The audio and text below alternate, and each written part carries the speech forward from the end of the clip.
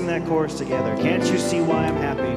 Oh, can't you see why I'm happy? I've accepted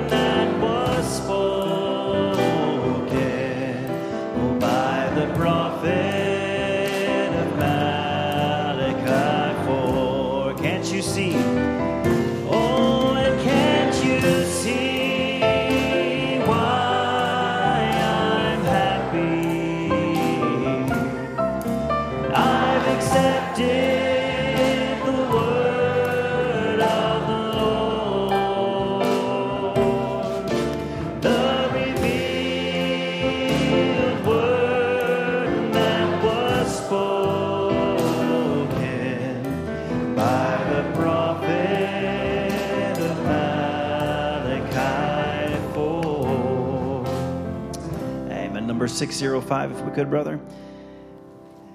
I will praise him. Praise the Lamb for sinners slain. Let's start with that first verse. God bless you this morning, saints. I want to greet those joining us at the camp, those who stayed over there, and all those who are joining us by way of the streaming. I just want to say God bless you this morning. I trust the Holy Spirit will be with you as it is here. Amen. But let's just sing this together. I will praise him. I will praise him. When I saw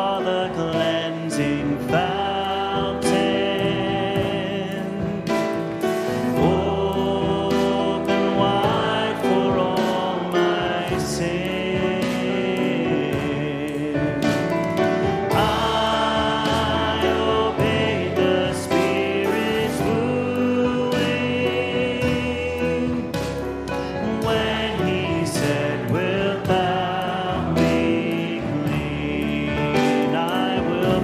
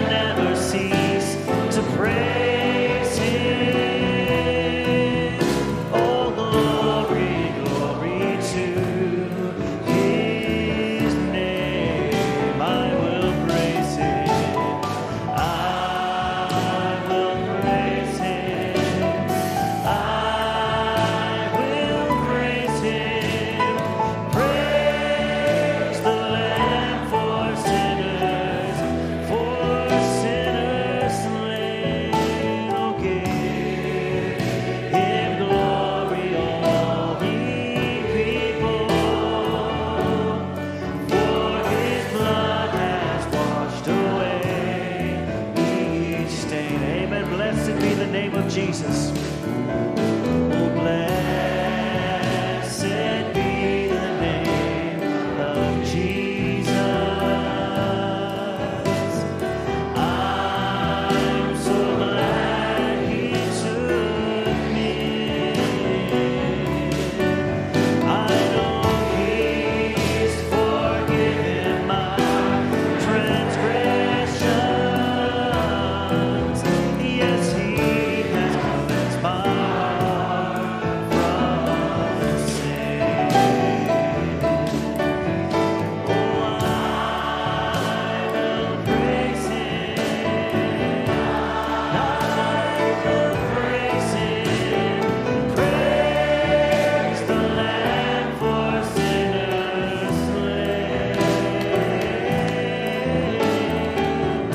Oh, give Him glory, all ye people, for His blood has washed away. Sing that chorus once more. I will praise Him. Oh, yes, I will praise Him. I will praise Him. Praise the Lamb for sinners slain. Give Him glory, all ye people, for His blood has washed away each day. And He has forgiven me. My sins have been washed from His memory. By the blood of Calvary, I know He has forgiven. Oh, sing it once again. He has. Oh, He has forgiven me. My sins have been washed from His memory.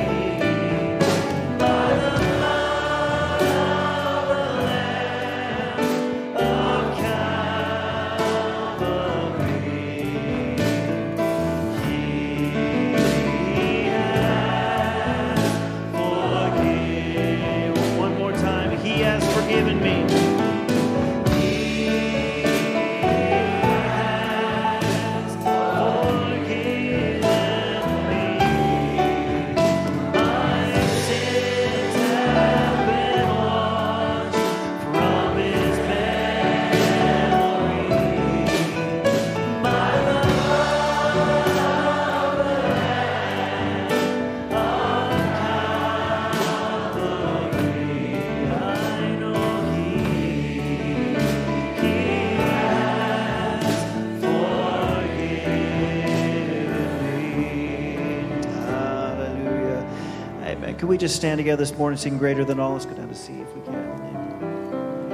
Oh, greater than all my sin is the blood still cleanses me, is the grace that still sets me. Oh, it sets me free to praise Him.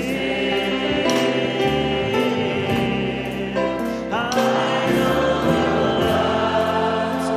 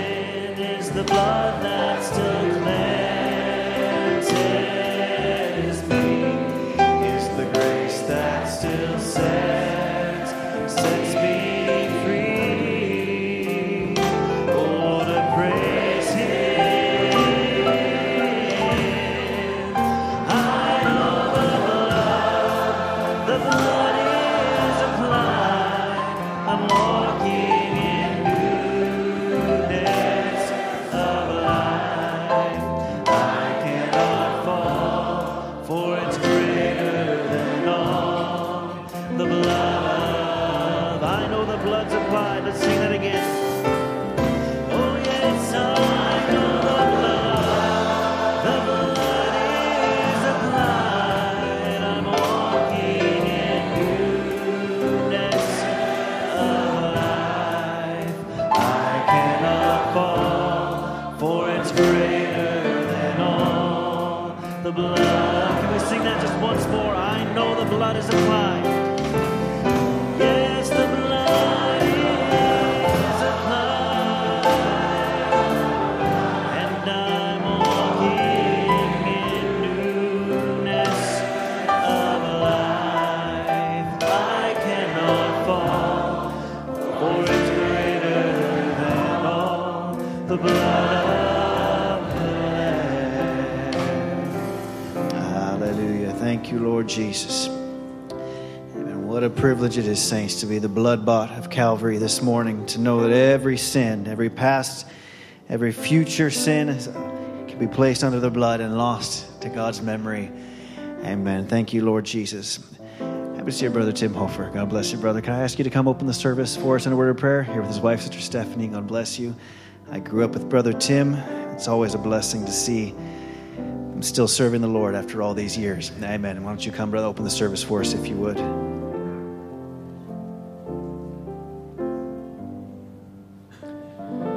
Father, we come before you, Lord, this morning, Lord, truly a privileged and a grateful people, Lord, that we can come together with our looks of faith, Lord, and join together and, Lord, come with a desire, Lord, to serve you, to be drawn closer to you.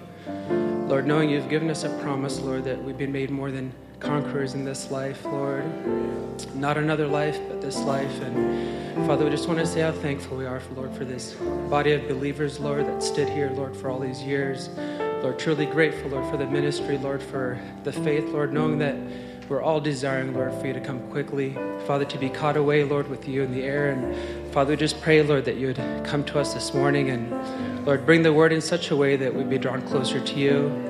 Lord, that we could leave this building, Lord, and know that we've walked with you, Lord. And Father, we would have that testimony that Enoch had, that we pleased you, Father, and you just come and abide with us now, Lord, and just anoint the man of God that would come behind the pulpit, Lord, and bring the word, and just pray you'd speak to us in a special way. We love and thank you in Jesus' name. Amen.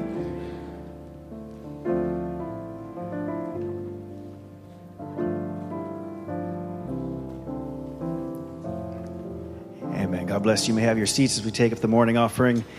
Brother Tom's going to come and have a few announcements and greetings for us, but just as we take up the offering, let's sing He Paid a Debt He Did Not Owe. I owed a debt I could not pay. Oh, He paid a debt He did not owe. I owed a debt I could not pay. I needed someone to wash my sins away. And now I sing a brand new song, Amazing Grace. All day long, Christ Jesus paid a debt that I could never pay. He paid a debt at Calvary. Oh, He paid a debt at Calvary. He cleansed my soul, set me free. I'm glad that Jesus did all my sins erase. Oh, I now can sing a brand new song, Amazing Grace. All day long, Christ Jesus paid a debt that I could never. Sing that last verse. One day He's coming, and one day He's coming back for me to live with Him eternally. One day just to see Him on that day. And I then will sing a brand new song, Amazing Grace. All day long, Christ Jesus paid a debt that I could never pay. Amen. Well, it's nice to see everyone this morning. Good to be in the house of the Lord. We had a wonderful evening yesterday. Nice to see you back, Brother Mike, Sister Debbie. I hope you're holidayed out. Your seat was vacant. We kept it open for you, and it's nice to have you back. We had a wonderful evening, and we wanted to thank the saints and the sisters that labored so marvelously yesterday to make it a special affair. It was, I guess we had over about 140, and there's always more food than we should have, and it was just excellent. It was great fellowship. It was nice to be together with everyone, and some of the saints stayed there, and they're at the camp, and they're streaming this morning. And so for that, God gave us a lot of visitors this morning. And we want to welcome and give you a very warm welcome and thank God for your presence.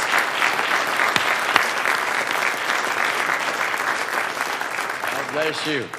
We have Brother Tim Dodd will be speaking this morning. I came back from the Philippines to the report, and I thought it would be great to have Brother Tim hot off the Uganda trail, and is going to be speaking to us this morning. That will be very special, I'm sure. We have a pastor here all the way from Brazzaville, Congo. Brother Raphael, you're standing there, or sitting there. Would you stand up, please, so that we can greet you?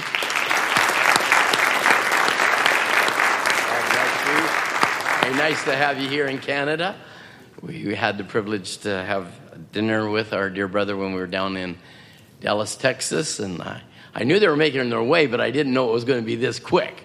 And so I got notice that they will be here. Brother Abel's here. God bless you from Oregon. Nice to have you here. And, it's wonderful to know that the family of God's not too far away. I don't know how come you only visit when somebody comes from overseas, but you're welcome anytime, Brother Abel. You know that. Amen. Also, we have saints that are here traveling from Phoenix. Brother Joshua, you're here. Why don't you stand with your family so that we can greet you?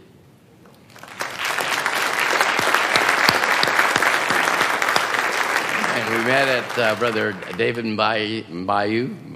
I'll get it right some year. When we had special meetings with him in his ordination. And so also from Phoenix, of course, we've got Tim and his dear wife. Why don't you please, you've been recognized by Brother Ryan, but please, Stephanie, would you and your husband Tim stand? We want to welcome you. It's been a long time.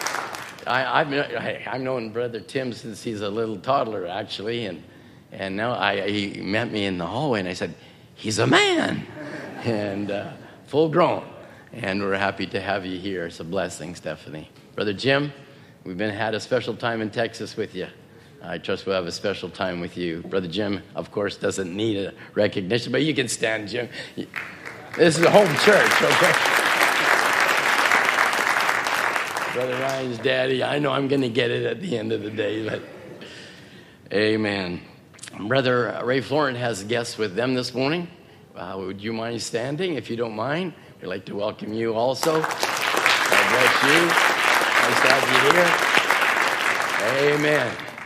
Well, the family of God's growing and continuing to grow, and we're thankful for that. There was a memorial service this weekend also. Some of the saints went over to support Brother Raphael over on the island, and God bless you for that.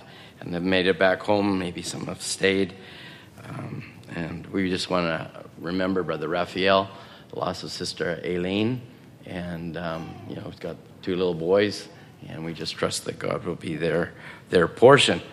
Brother Ray, you have family visiting also, so you can't forget that. Brother Ray and Sister Zoe, where's your family connection?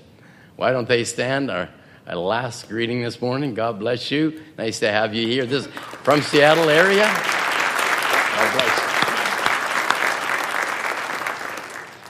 Amen. Well, if you saints down in Mount Baker, they're there. They left a place for the blessed saints to come and gather with us this morning.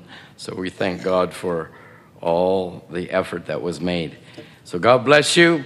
We're looking forward to a wonderful time. Brother Tim Dodd, as I said, will be ministering, and we're looking forward to a great report or whatever God's got on his heart. God bless you.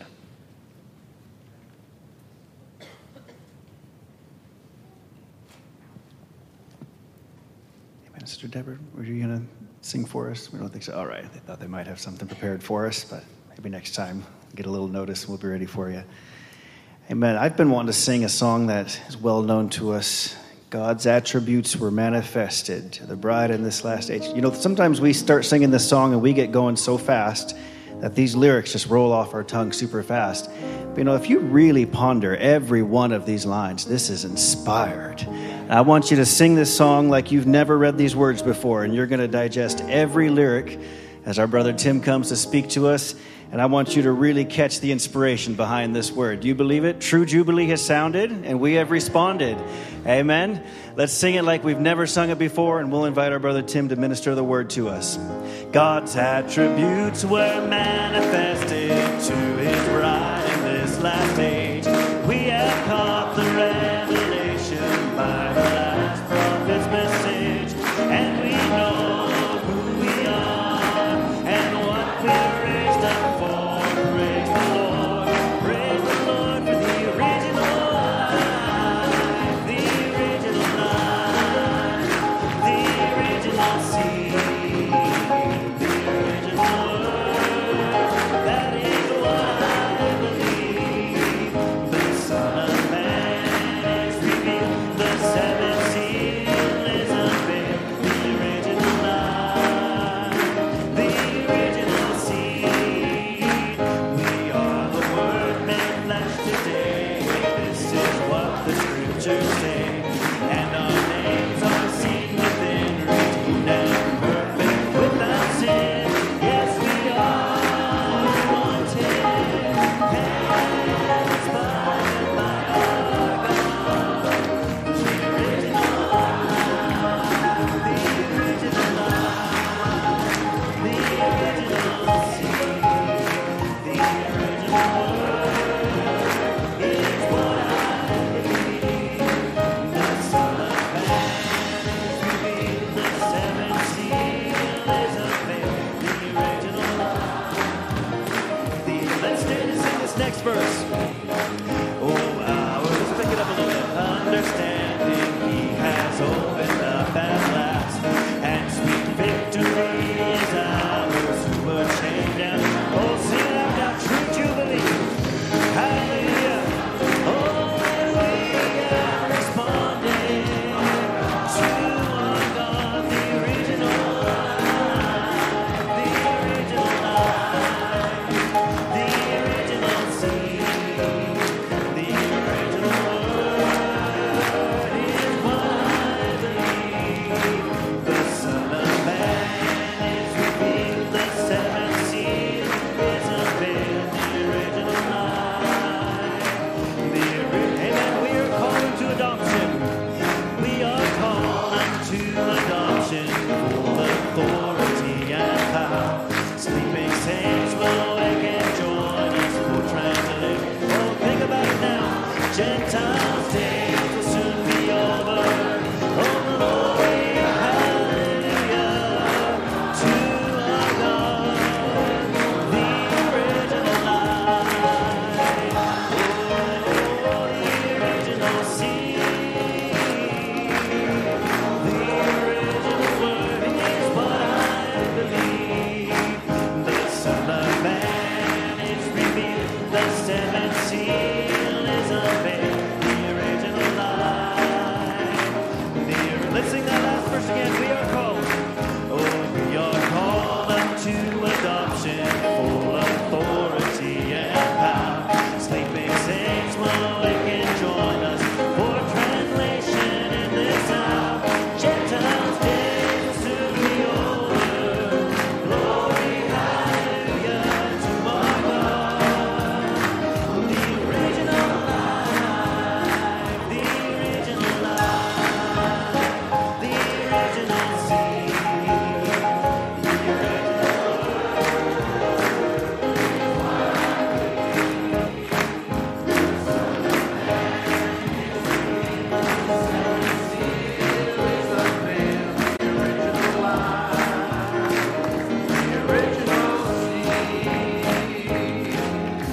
Hallelujah. Amen. Are you that original life? You know, I was just reading before the service, not part of my notes, but I was just referring back to a quote just before you started singing that song. Brother Branham says in the Church Age book, he says, in very plain language, the true bride of Christ was in the mind of God eternally, though not expressed, until each one came forth in a designated, decreed season. This is your season. You're the original life for this season. Amen. As each member came forth, it became expressed and took its place in the body. Thus, the bride is the literal spoken word seed bride. Amen. You put your claims in there? Is that real to you? Not a hope so, but that's revealed to you. That word is speaking of me. Let's bow our heads together this morning as we commit ourselves to the Lord for the service. If you have a need, why don't you just make that known? Heavenly Father, Lord, you see every need that's in this place. You knew who would be sitting here. You knew, Lord, those from this congregation that would be streaming in the camp, Lord.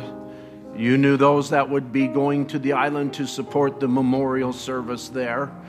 Father, you knew us before the foundation of the world. We have come forth in this hour to manifest your word. We are the word made flesh today. We are losing our spiritual amnesia. Lord, we have been quickened by the revealed word, the incorruptible seed, that we might take our place in this hour. Lord, take every doubt away from our minds this morning. As we turn back the pages of your word, we invite you, Father, to quicken it afresh to us.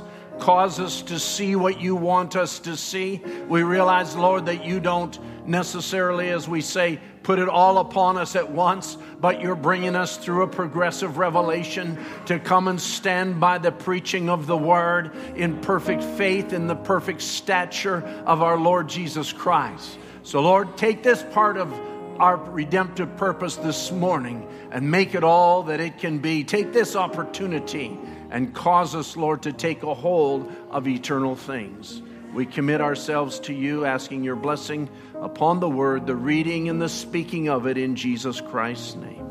Amen. Amen. Thank you, musicians. That's all the singing that we will do. Let's take our Bibles and turn to the book of Exodus this morning. Exodus chapter 32. While you're turning, I just want to say, remember, next Sunday is communion in the afternoon service, evening service. Do we know what time that's? 4 o'clock. The service will start at 4 o'clock. And so you'll want to be just looking to the Lord to approach that very wonderful time in His presence. Sunday morning and then communion in the evening service. I want to bring you greetings this morning from the country of Uganda. All of the ministers there would send their greetings. And especially Brother Stephen Abali, Brother Fred Chiinji, and I could name many, many other ministers who specifically said, be sure to greet Brother Biscoe, be sure to greet Brother Tom, the saints at home, the ministers here, all of them, all of you. You're very much appreciated over there. And I am just your representative as we go there and trust that God makes a blessing through it. I want to just say, well, since we've been home for about a week, a little over a week, we've done the Believer's Faith Challenge Report. It has been sent to the printer, and that should be coming out soon, and you'll be able to see a lot of pictures and hear a lot of stories from a lot of the different things that is being labored on the missions field around the world. And now that the border is open, we will not be mailing the BFCRs to the congregation on the United States side. You can pick them up here. If you need it mailed on the U.S. side, and you're part of the church here and you need it mailed for some reason, please let us know at the office and we will do that. But just to save a few dollars of the Lord's money, we'll just save on the postage and you can pick it up in the church here when it's available. I don't know if it'll be next Sunday or the following Sunday. Amen. Are you happy this morning? Amen. Exodus chapter 32.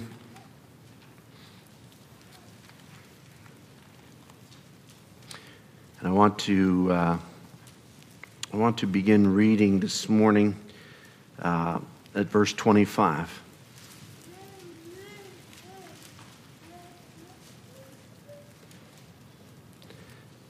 And Moses saw that the people were naked, for Aaron had made them naked unto their shame among their enemies. Then Moses stood in the gate of the camp and said, Who is on the Lord's side? Let him come unto me. And all the sons of Levi gathered themselves together unto him. We're going to just jump down to verse 30 to save a few minutes. And it came to pass on the morrow that Moses said unto the people, You have sinned a great sin, and now I will go up unto the Lord. Peradventure I will make an atonement for your sin. And Moses returned unto the Lord and said, Oh, this people have sinned a great sin, and have made them gods of gold. Now he's standing before the great judge. And he says, Yet now, if thou wilt forgive their sin. And he breaks off there. And he says, If not, blot me, I pray thee, out of thy book which thou hast written. And the Lord said unto Moses, Whosoever has sinned against me, him will I blot out of my book. Therefore now go, lead the people unto the place which I have spoken unto thee. Behold, mine angel shall go before thee. Nevertheless, in the day when I visit, I will visit their sin upon them. And the Lord plagued the people because they made the calf which Aaron made. The Lord add his blessing to the word. You may be seated. The service this morning is actually part 2 of the last service that I spoke, just being back from Boston, and spoke on character. And I'll just review it just for a moment here this morning. And it's been interesting because everywhere I go, I say the same thing lately for the last few weeks. I've talked to ministers that have been in the message longer than I have, and real men of God, solid in the Word of God. And I say to them, I said, you know, the Bible says, or Brother Branham says rather, about character, we realize that character is the only thing that we take with us. Amen. We're not taking our possessions. We're not taking our anything from this earthly realm, but we're not even taking this mortal body. This body has to be changed. And so we realize that we're not taking money or earthly possessions. We know that character is only made by suffering. And that is it, because it is a victory, it's not a gift. And we know that power without character is demonic, but power with character is fit to rule. And so as I say all these things, and I've asked many brothers in the last few weeks overseas, and I've been with thousands of ministers actually, and I said, but what exactly is character? Define character for me. And not a single one has been able to define character. They were in the same boat that I was in until a couple of months ago, Brother Jean. So don't feel bad that when I asked you a few weeks ago what is character, that your mind kind of didn't quite grasp what the definition was. But we arrived at the conclusion, and I'll call it my definition because I can't say Brother Branham said these exact words, but character is the ability to make the right decision. Character is the ability to make the right decision, because we are being molded as future rulers in God's redemptive purpose. We know the Bible says, to him that overcometh will I grant to sit with me in my throne. It is the rulers that have the say in the final decision, that their decisions affect the lives of many, and you are called to rule. Can you say amen to that? We say we're the Word made flesh today, but you are being called to rule. You are being prepared to sit in the throne of Jesus Christ. This is not a light a statement this morning. This is not something that we can just sit here and go, oh, that's a nice thought. Isn't that sound wonderful? It's going to be glorious when we get on the other side. No, we are going to be put into, and we are being put into a position of great responsibility. Even as Jesus said in Mark chapter 11 to the disciples, if you say unto this mountain, be thou removed and cast into the sea, it would have to obey you if you say it and don't doubt it. Amen. And whatsoever things you pray, when you pray, believe that when you ask, you shall have what you ask, and you will have what you ask.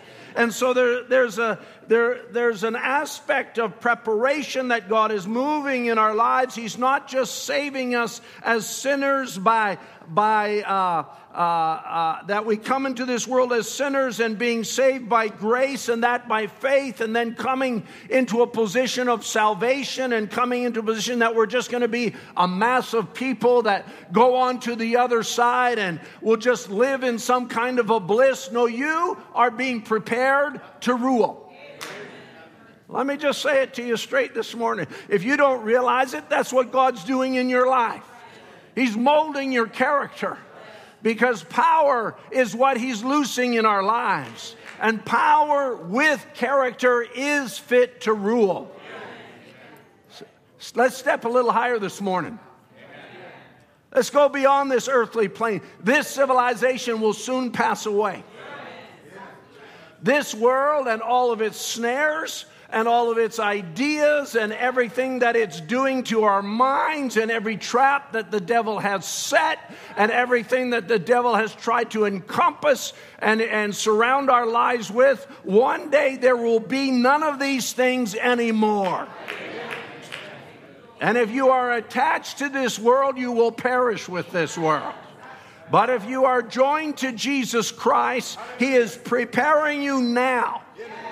Not on the other side. He's preparing you now to rule. Brother Branham goes through it in the Smyrnian chapter of the church age book, and he quotes Romans 8, and he says, and if children, then heirs, joint heirs with Christ.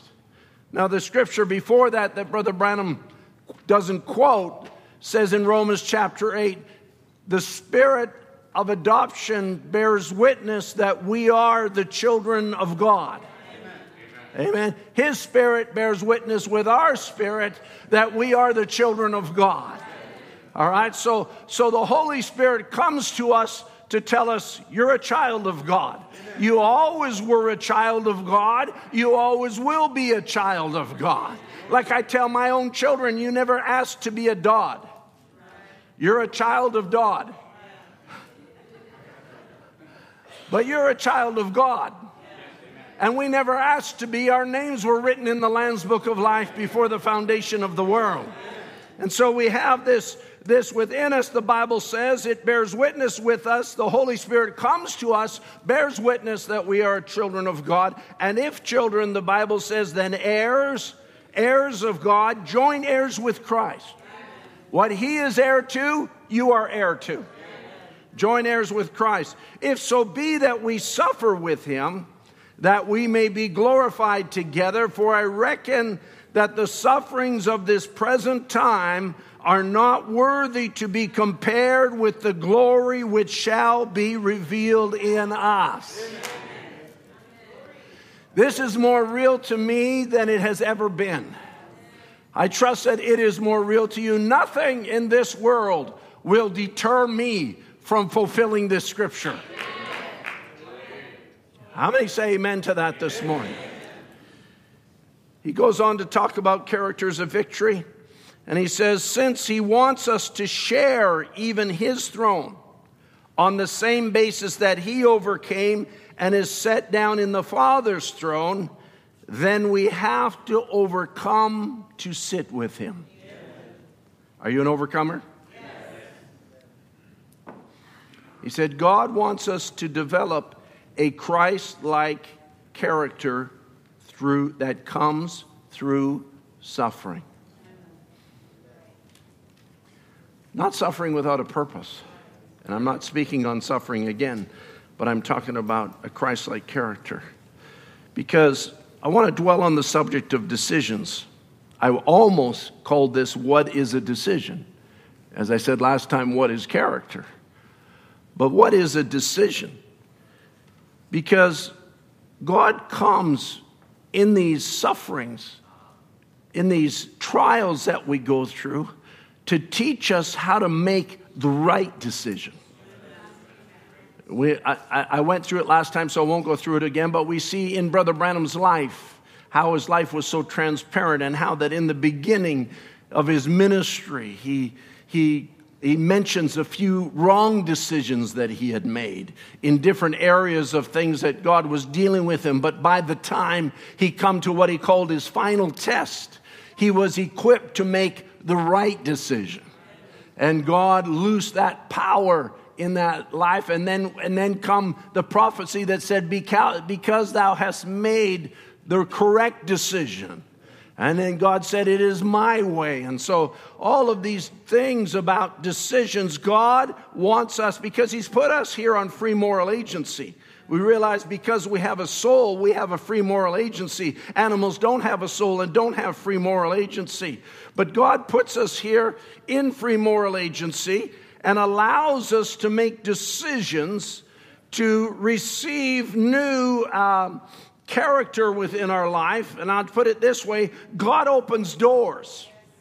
You know, one time the prophet of God, and now you'll have to forgive me if I've mentioned some of these things before, because I've been preaching on this subject now for 3 weeks, and I don't know if I mentioned it in Africa or if I mentioned it here. It's just kind of all starts to blend together. But I want to just go further this morning. But I want to say there was a time that a prophet of God came to the king and said, you know, take an arrow and shoot it out the window. And he says, behold the arrow of God's deliverance. And then he says to him, now take the remaining arrows and smite the ground with them.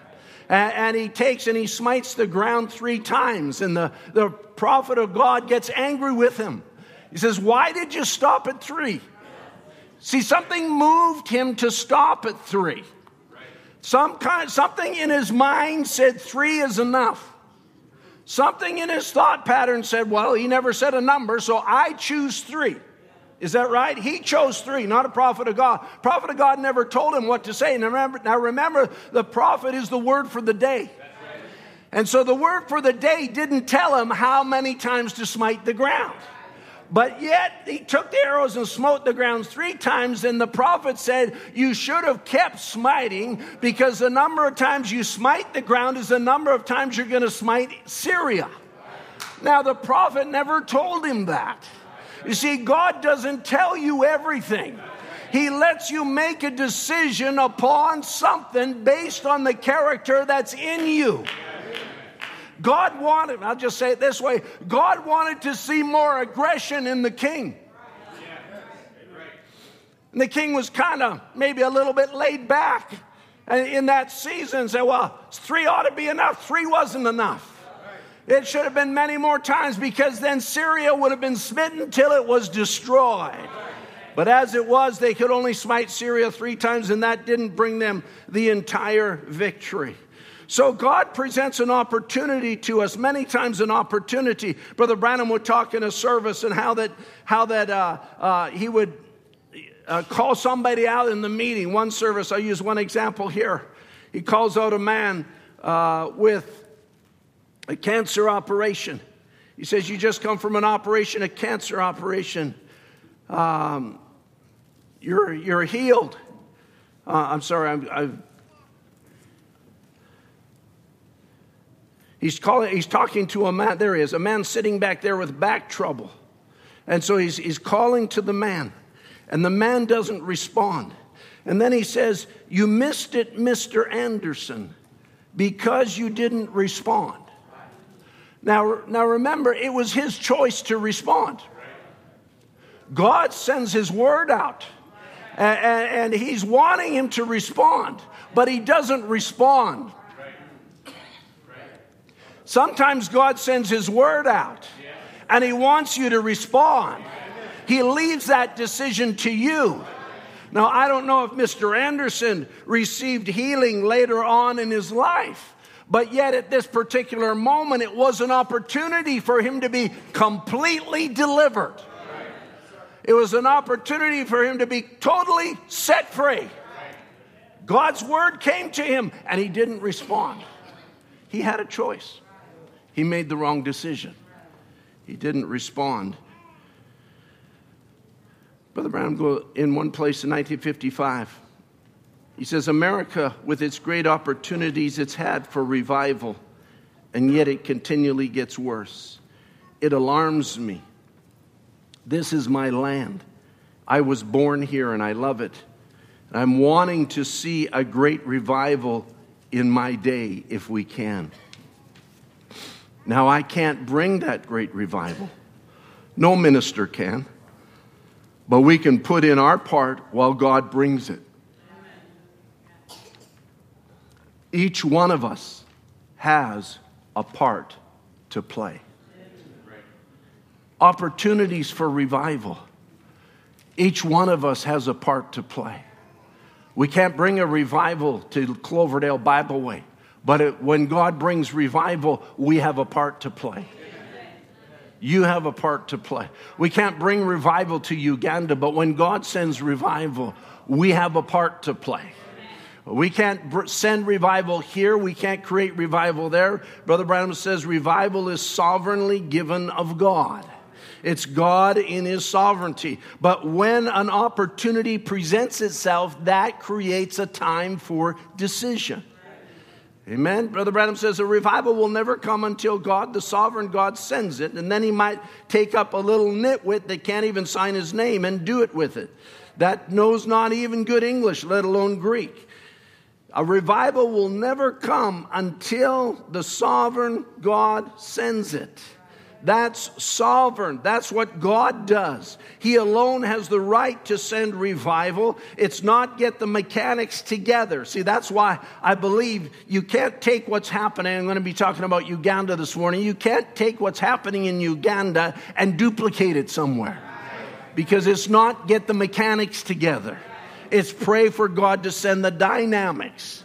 And so a revival is something that's very important. And while I was in Uganda, I was speaking to the brothers, actually at one of the ministers' meetings. And I said, you know, it's interesting because Brother Branham said in Spoken Word is the original seed that you can't hybrid the crop. He says if you hybrid the crop, it dies right there. But he said because of that, God, because it will not reproduce itself if it's hybrid, Brother Branham says that's why every generation has its own revival, a chance at the Word. And I said to the ministers there, I said, the message came into this country 40 years ago. Now it's another generation. And God is giving this next generation a fresh chance at the Word of God. Amen. And so there's some tremendous things. I'll share them in a little bit, but I just want to lay some of the scriptural principles down here about decisions. Because as I said, decisions come through opportunity, but I'll also say decisions create a conflict.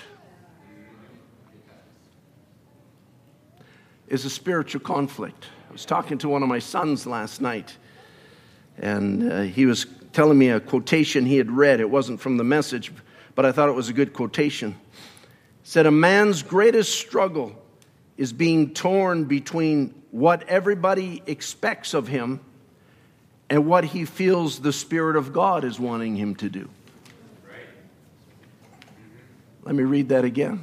A man's greatest struggle is being torn between doing what everybody expects or doing what he feels God wants him to do.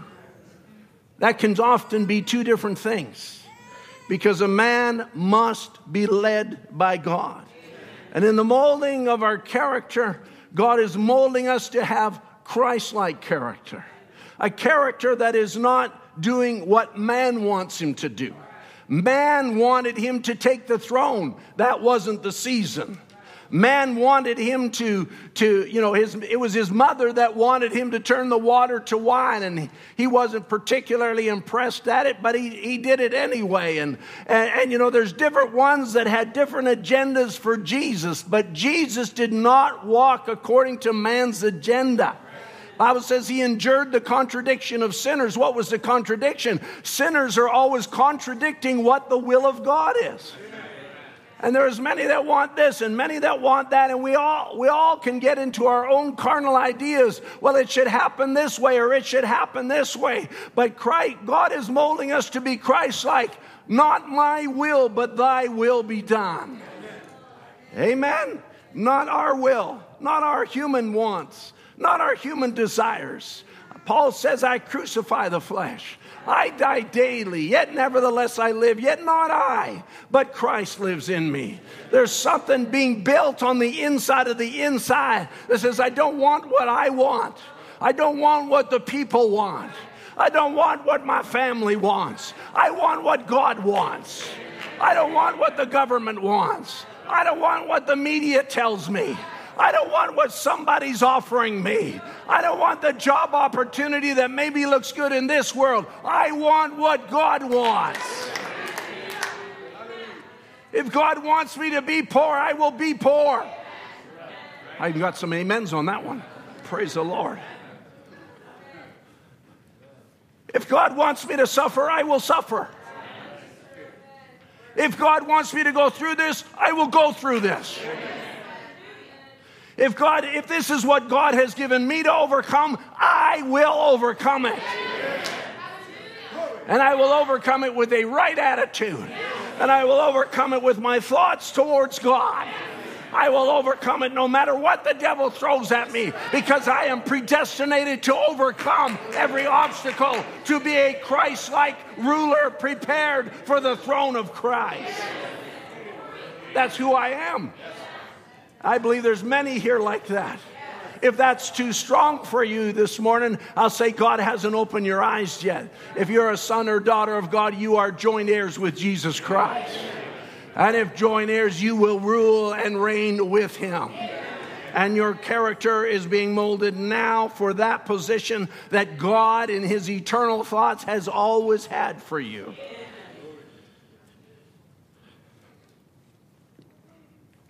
A lot of decisions are made that are wrong. Lots of wrong decisions. We've all made wrong decisions. Amen? That should have been the loudest amen on that one. We have all made wrong decisions. There's no doubt about it. You know, Brother Branham talks about from that time. It talks about the person that smokes their first cigarette. From that time. You know, that was a wrong decision. The person that drank their first drink, from that time, from that decision, you know, they were maybe raised right, taught right. Don't drink, don't smoke, don't defile your body, don't live immorally, don't wear makeup, don't cut your hair, all those kind of things. But yet they make a decision from that time. And many times, and we thank God that those are not irreversible decisions. There's only one irreversible decision, and that is the decision to give your life in a full surrender to Jesus Christ. We're going to have a baptism this morning, a young man, but he's making a decision at a young age. I pray that it'll be a real decision in his life, that he'll make a stand. And I told Brother Tom before the service, I've baptized all of my children at a young age. And I'll just say, maybe some of them didn't realize the decision they were making and didn't live up to the decision. But there's others that did. And I can say that when I made my decision, it was a decision that I would never turn back from. And if you haven't made that decision this morning, you need to make a decision. Not just decide to go to church. Not just decide to read your Bible. Not just decide to live a little bit better. But decide to give your heart irrevocably and unreservedly to Jesus Christ. And you will never regret it. You'll be sealed to the day of your redemption. You'll never go back. It'll be a quickening that you will never live down. Amen. Because when God seals that soul, you are sealed to the day of your redemption.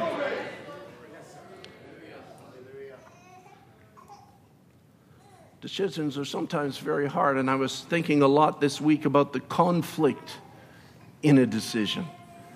The conflict. Brother Branham says in 1959, he says, "Don't forget to pray for me. I'm going to need it now. In the next few days, I'm going to need prayer. Now don't just take it lightly, but put me on your heart and pray for me." I just want to say this. I appreciate everybody that prayed for me while I was away. I appreciate the brothers that gather on Monday and pray. But don't do all your praying on Monday. Is that okay? I'm thankful for the Monday prayer meeting. Don't get me wrong. But don't let that be all your praying. All right. So Brother Brown says, put me on your heart and pray for me. I need your prayers. I got decisions to make that might mean the difference of millions of souls. How'd you like to have that decision? That's a bigger decision than you and I will ever make. But one day, you'll be sitting in a throne making decisions for millions of souls. Know ye not that the saints shall judge the world? You. Don't put it to somewhere else. It's you. And that's why God is molding you now on how to make the right decision. Moses had been molded by 40 years on the backside of the desert.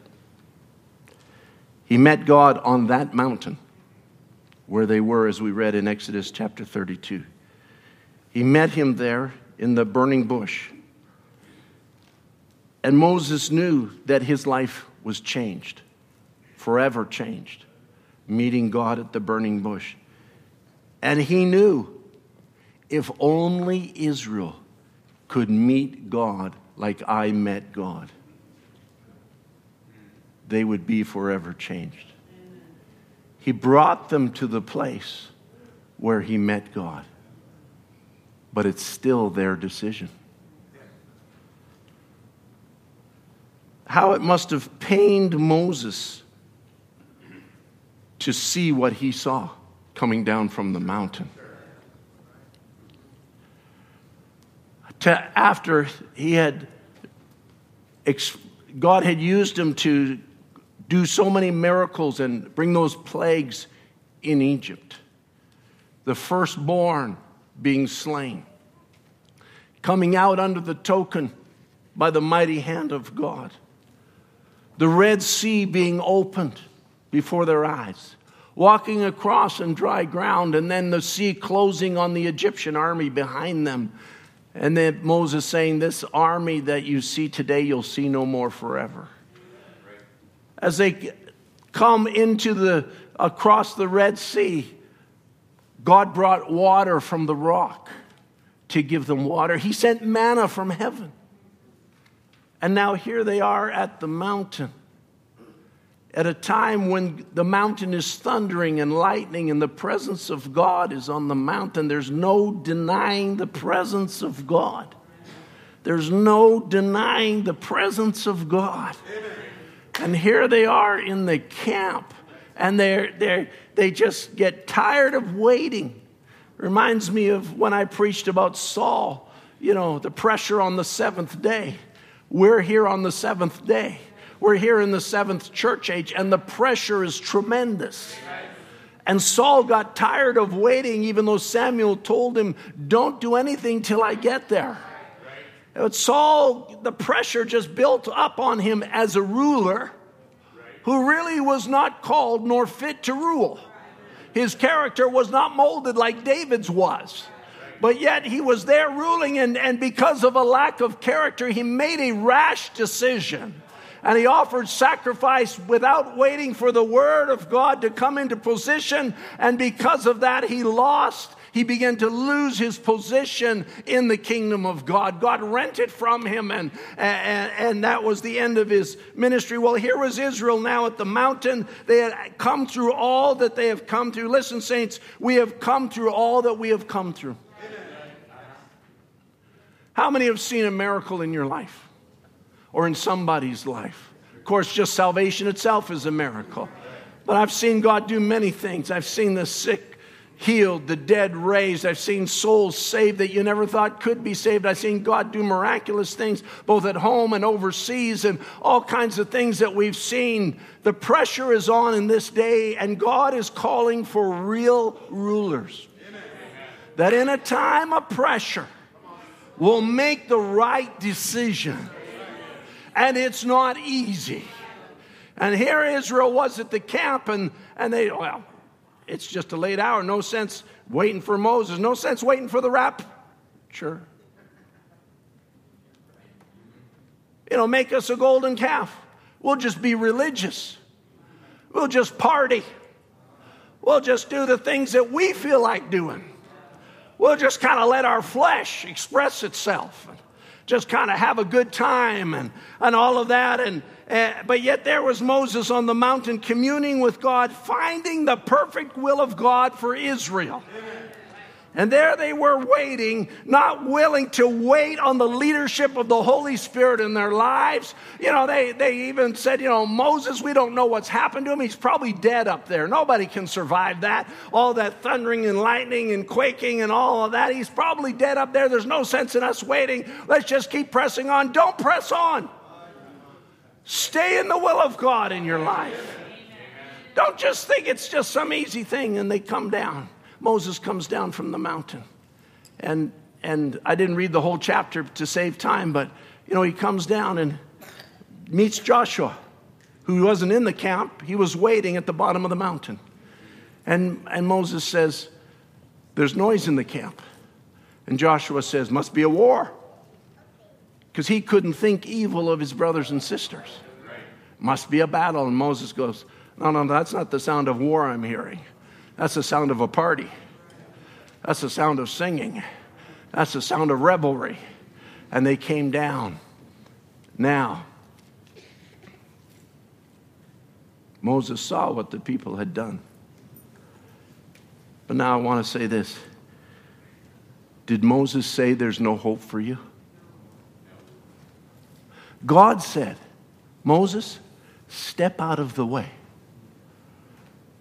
These people are a stiff-necked people. I'm going to destroy them all. And I'm going to raise up another nation through you.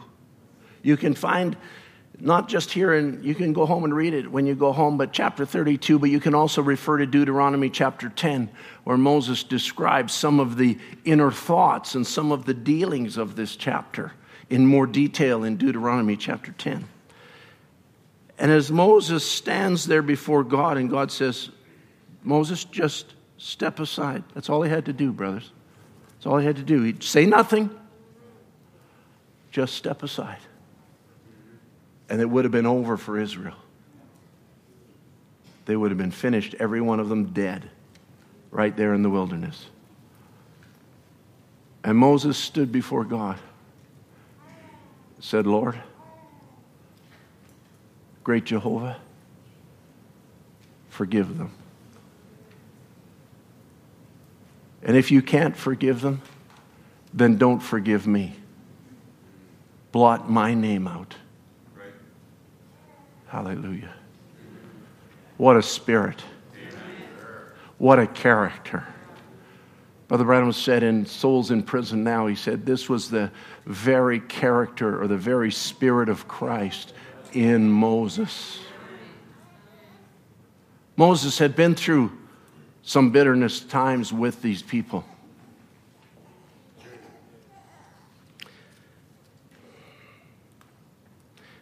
The Bible says, I don't have time this morning to go into lead you through an intricate pathway through the scripture and through the message. So just bear with me. I'm just going to drop some things in. But the Bible says love suffers long. Love is active in pain.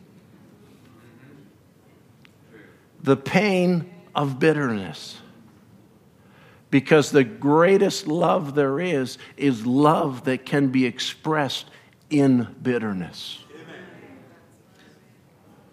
Love suffers long, the scripture says. When you stand praying, forgive, that your Father which is in heaven will forgive you also. Because if you don't forgive, neither will the Father forgive you. In other words, if you don't express the love of God, you will not feel the love of God expressed to you.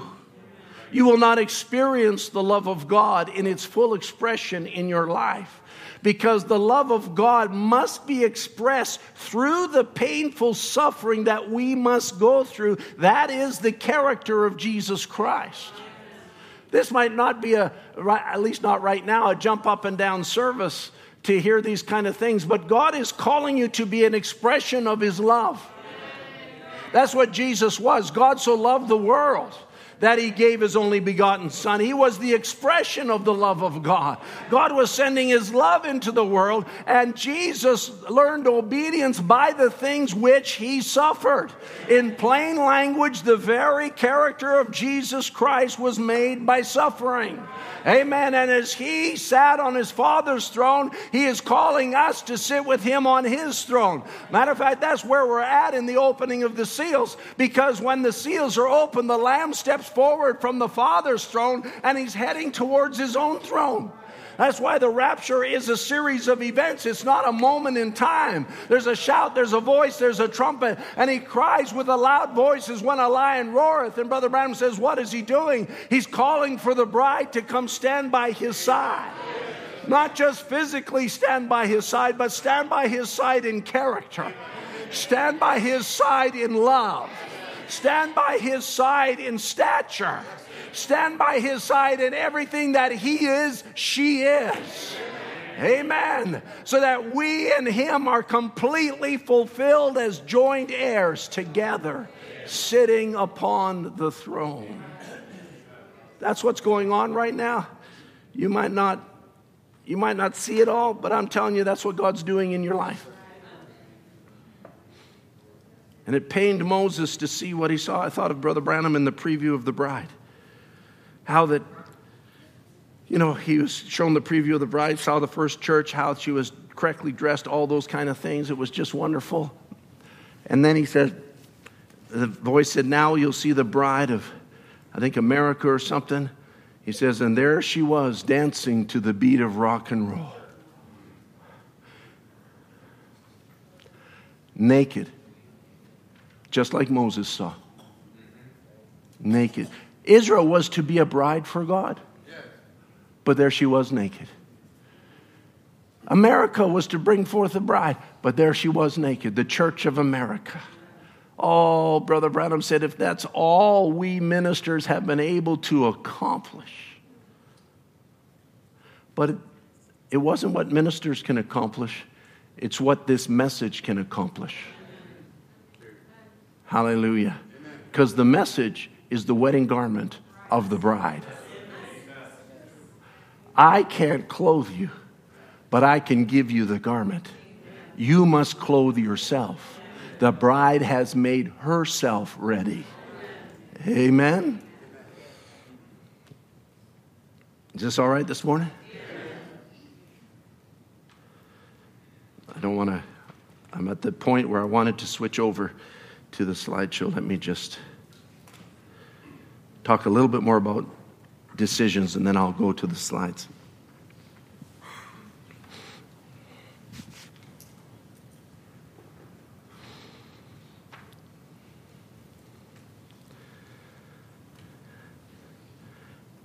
Your decisions determine what dominates your life.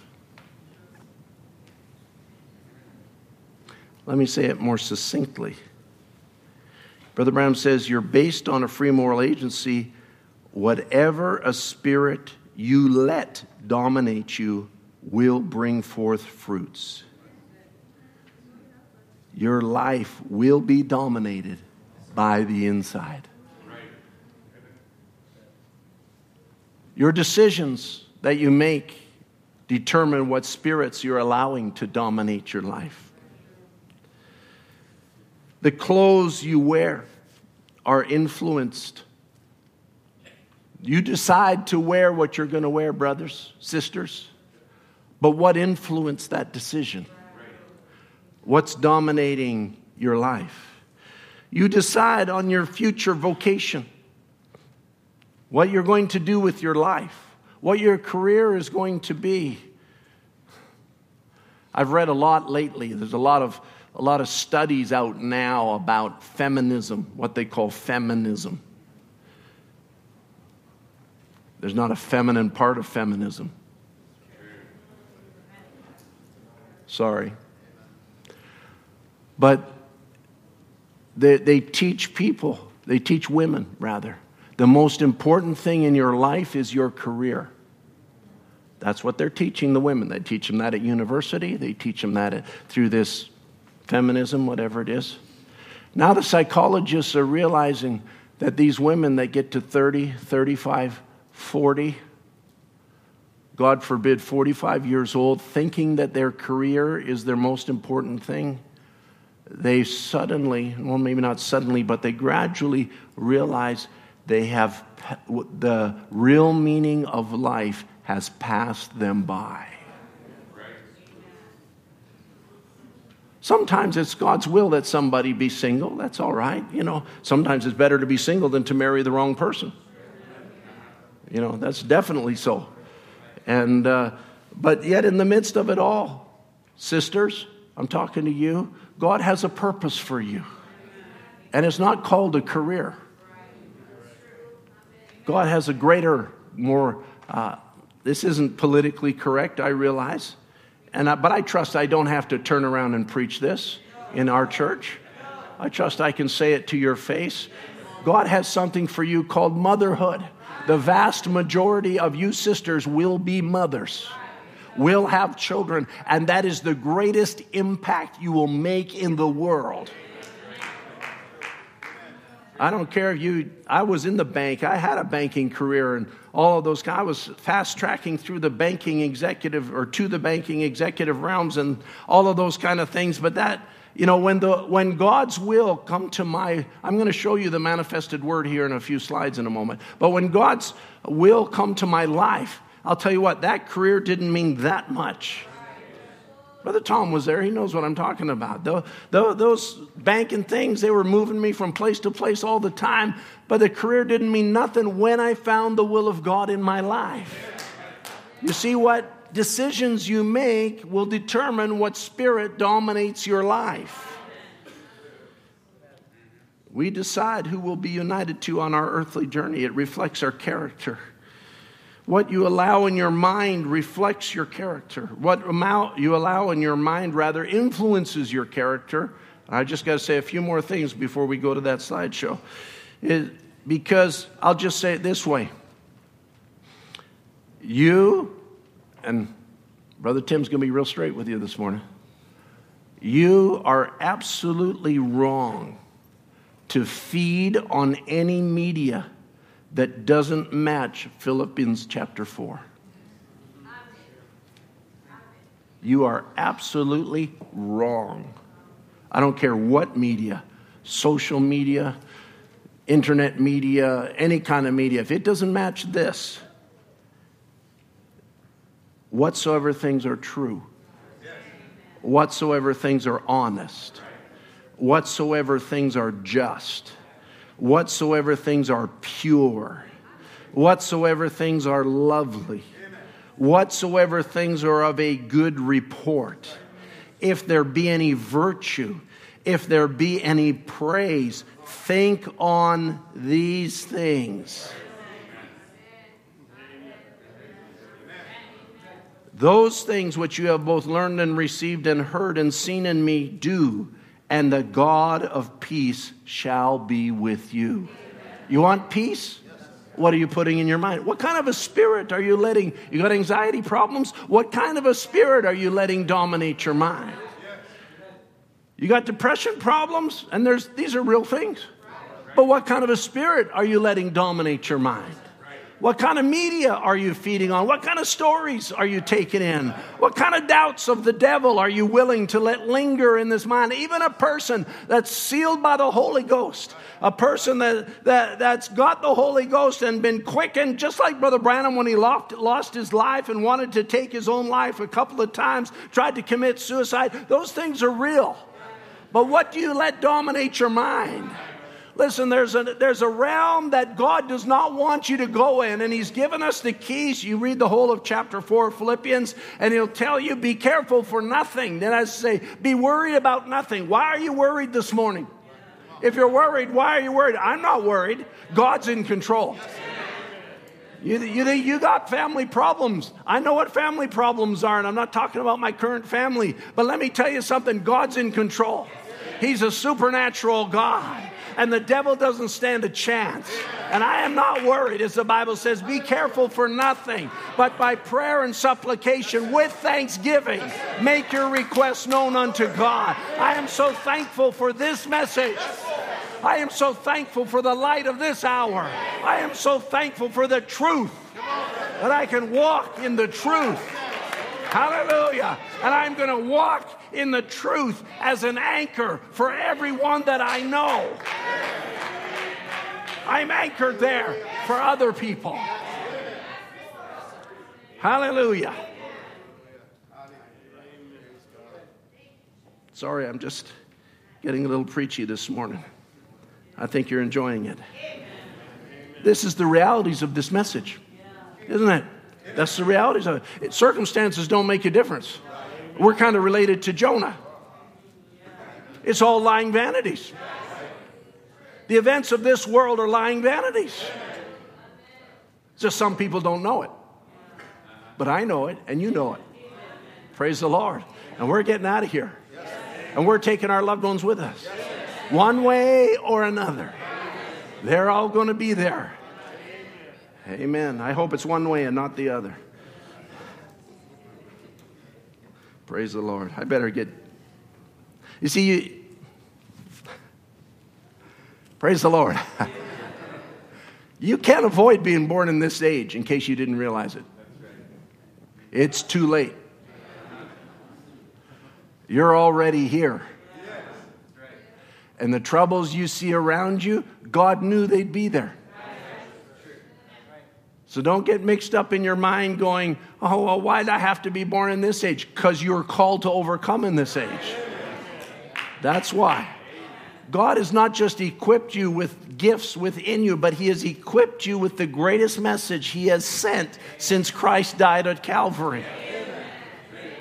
The fully revealed Word. Some like to call it the open book. Whatever term you want to use, it's real. And it's the reality of God. And nothing will overcome that. Amen. Amen. So decisions are not easy. Go ahead. Put the slides up for me. Decisions are not easy. I want to talk about Uganda. What I saw there. What I experienced there. And what I heard there.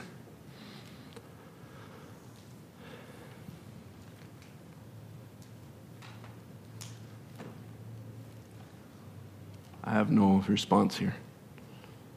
Thank you.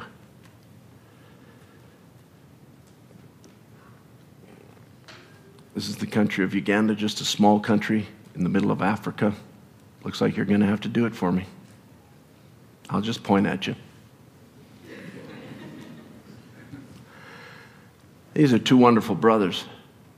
Here, I want to talk about the brother on your left, on my right in the picture. And his name is Brother Juma. Brother Juma was Pentecostal.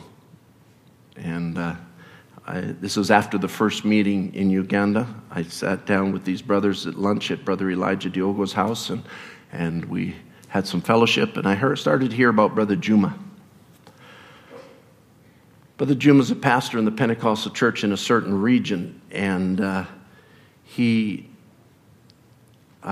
originally was against the message. He was on the Pentecostal council in that region, about 30 years old, a real firebrand. But he was against the message because the brothers were invited to preach the message in that area, but they didn't come through the council for permission to preach the message. Wouldn't you ever think that?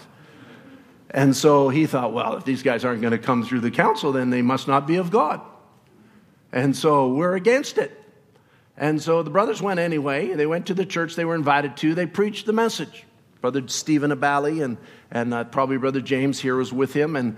And they introduced the message in the church there in that area. And Brother Juma was in the church when they were preaching. He thought, well, I'm going to go and listen to them and find out all the error of it. Well, he just stayed a little bit too long. And what he thought was error, he saw was truth. And God got a hold of him, and he began to talk to his brothers in the council and said, hey, let's not stand against this. This is the truth. We need this. And his fellow Pentecostal ministers said, no, actually we don't, and we don't need you either, and you're out. And they kicked him out. Well, Brother Juma's the pastor of a church of about almost 300 people, and he preached the message. He brought the message into his own church, and 260 people were baptized in the name of the Lord Jesus Christ. Amen. That's wonderful. Now, Brother Juma, because he's on fire with the Word of God, he then went from there. He went to the land of his nativity, the place where he was born in another part of Uganda, and he preached the message to his family, and 300 people were baptized there. Now, I'm sharing this with you because this is an example of how the message is spreading in Uganda. This is one example of many situations, all right? So now he's preached it at home. He goes back to where his church was, and he keeps preaching it. Well, now he comes under persecution because because he's preaching it with such boldness. Many people are getting saved. Matter of fact, there's another 1,000 in that area that are waiting to be baptized. Many pastors and churches have come into the message through this one man. All right? Now, hold on to your seats yet. Because now the Pentecostal realized this guy is trouble for us. And so they went to his church and tore all the tin sheets off of his church. They vandalized his church, took all the tin sheets off. And Brother Juma said, okay, well, let's put some tarpaulins on. So they put tarpaulins on the framework of the church. And then they came back in the dark of night and took a knife and shredded all the tarpaulins. Persecution, folks. It's real. As a matter of fact, those spirits that were in the dark ages, they never died. They just go from the mother to the daughters. And so now he's got this situation. So he's preaching in his own church, and these Pentecostal, in name only, preachers come with police to visit the church and disrupt the service and get him arrested. Because they said he's preaching dangerous things. And so the policemen come, they actually interrupt the meeting. They stop the meeting and they tell him, what is it that you're preaching? These people say you're preaching dangerous things, and he's just talking to the police. No, I'm just preaching the Bible. It's just the truth.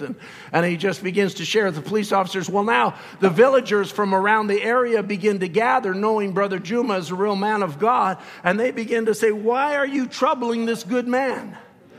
And the police back off, and they all go away, and he's called then to the district commissioner's office, which is the highest level bureaucrat or politician in a region. And he's called into the district commissioner's office, and he's told, be careful.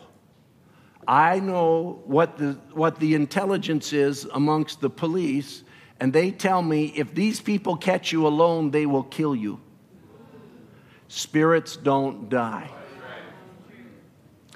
But Brother Juma was undeterred. I sat there and I talked to him. And I said, Brother Juma, how long have you been in the message? He said, 8 months. Hello? Did you hear me? I said, 8 months. He's been in the message less than a year, 1,600 converts. I'll tell you what, this is what's happening in Uganda. And this is not the only instance of it. This is what God is doing. If you have trouble understanding what's happening in Uganda, that's why I'm sharing this story. Because here is a man that is on fire. I said, well, we brought Bibles and we brought church age books and Seals books and Hebrews books into the country. I said, have you had time in 8 months with all this work to feed on these things? Oh, he says, I've read them all. He's done all this work and read all of that message, plus individual titles that we preach within the country. What are you going to do for the next 8 months? Praise the Lord. Amen. Or ouch, whichever you prefer. I say, God, send a revival. I don't know. I know North America's burnt over, but man, I'm thinking there's a generation here that has never heard. If God would just open a door. It's sovereignly given of God. So that's Brother Juma. Been in the message 8 months. What a testimony.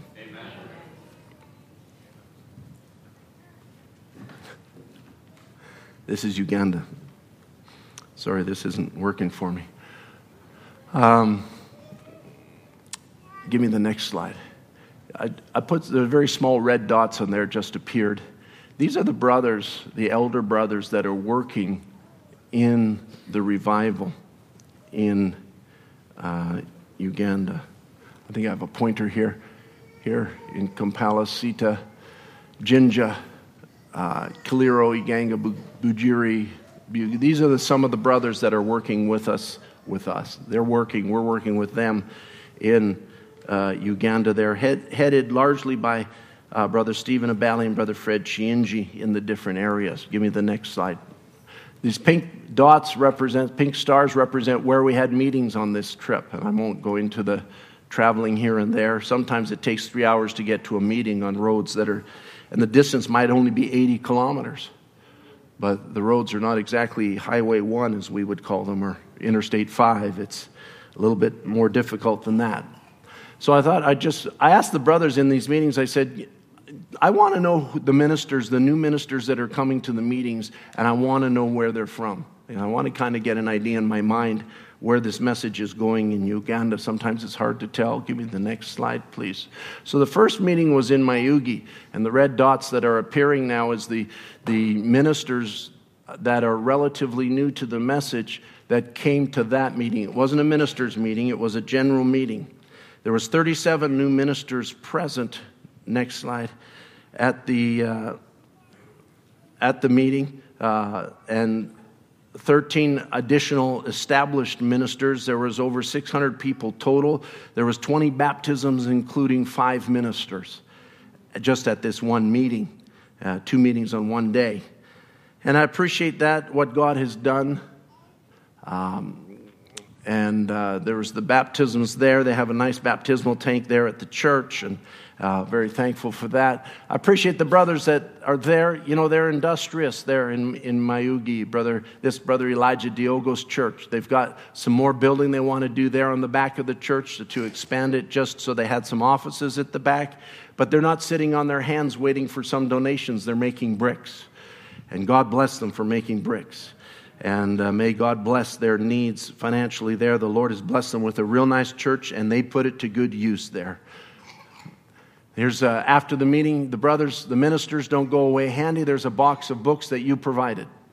And they go home with the books that they need for their people, whether it be Bibles, church age books, Seals books, Hebrews books, individual titles that we're printing there in the country. God bless you. They're being taken care of. And they don't exactly have a lot of vehicles there. 600 people. This was the parking lot. A few of them have motorcycles. And that's about it. I think there was one vehicle, and that was the one that I rode in to the meeting. So God bless them for what they're doing there.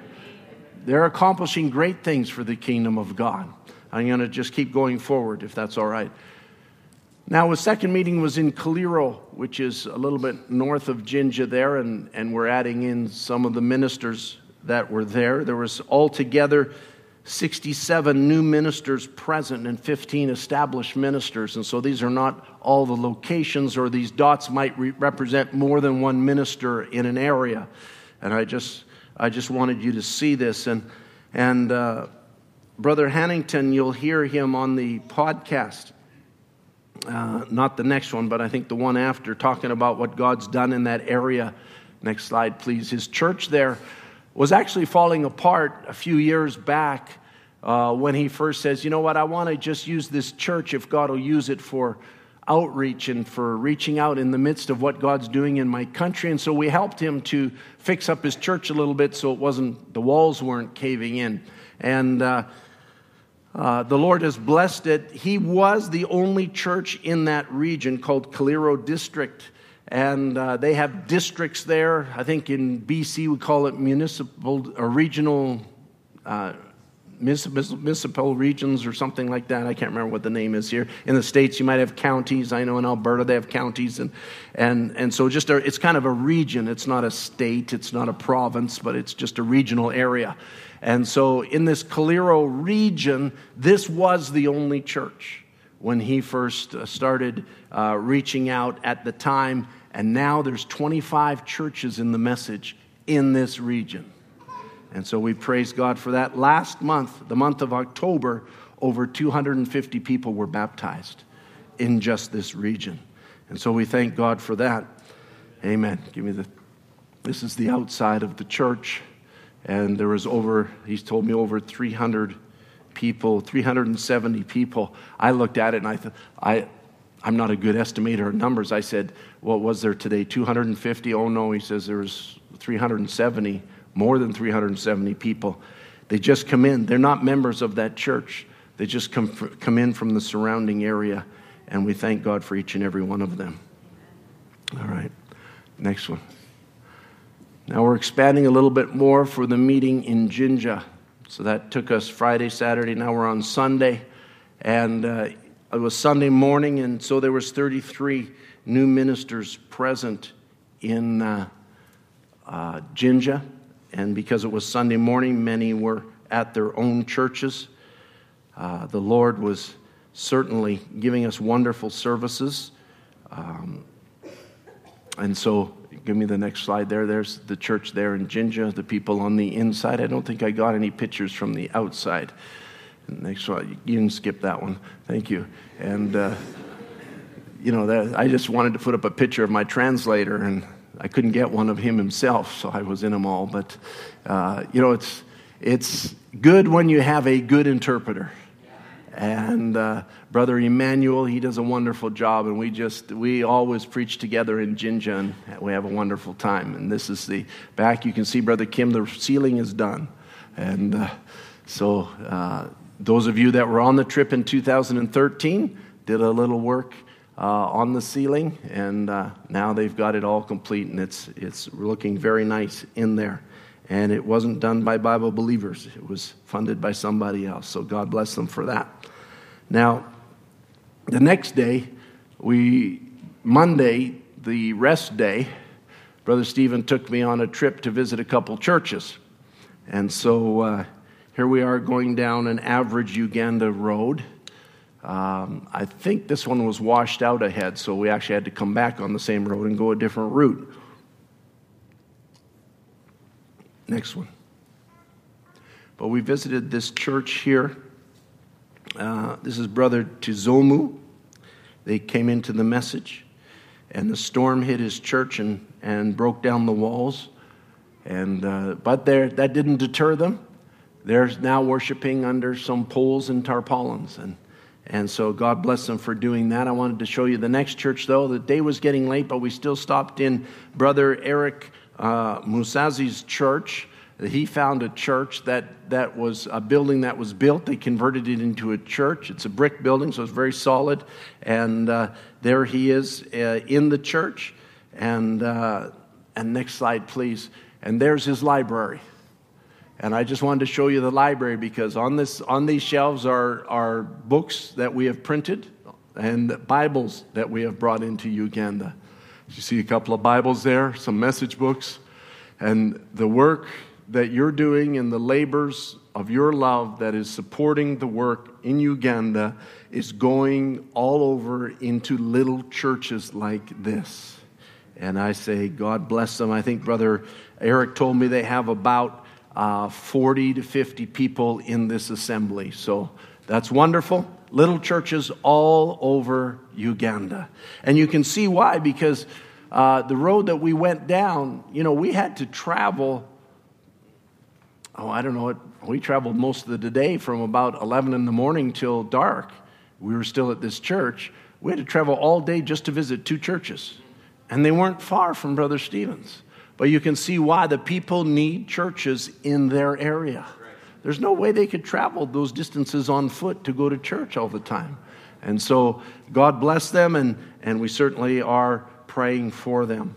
Next one, please. This is the printing work that is managed by Brother Basabozi in the city of Kampala. On Tuesday, we went into Kampala, and this is the printing work. You can see the stacks of books that are collated, waiting to be stapled, folded, and trimmed.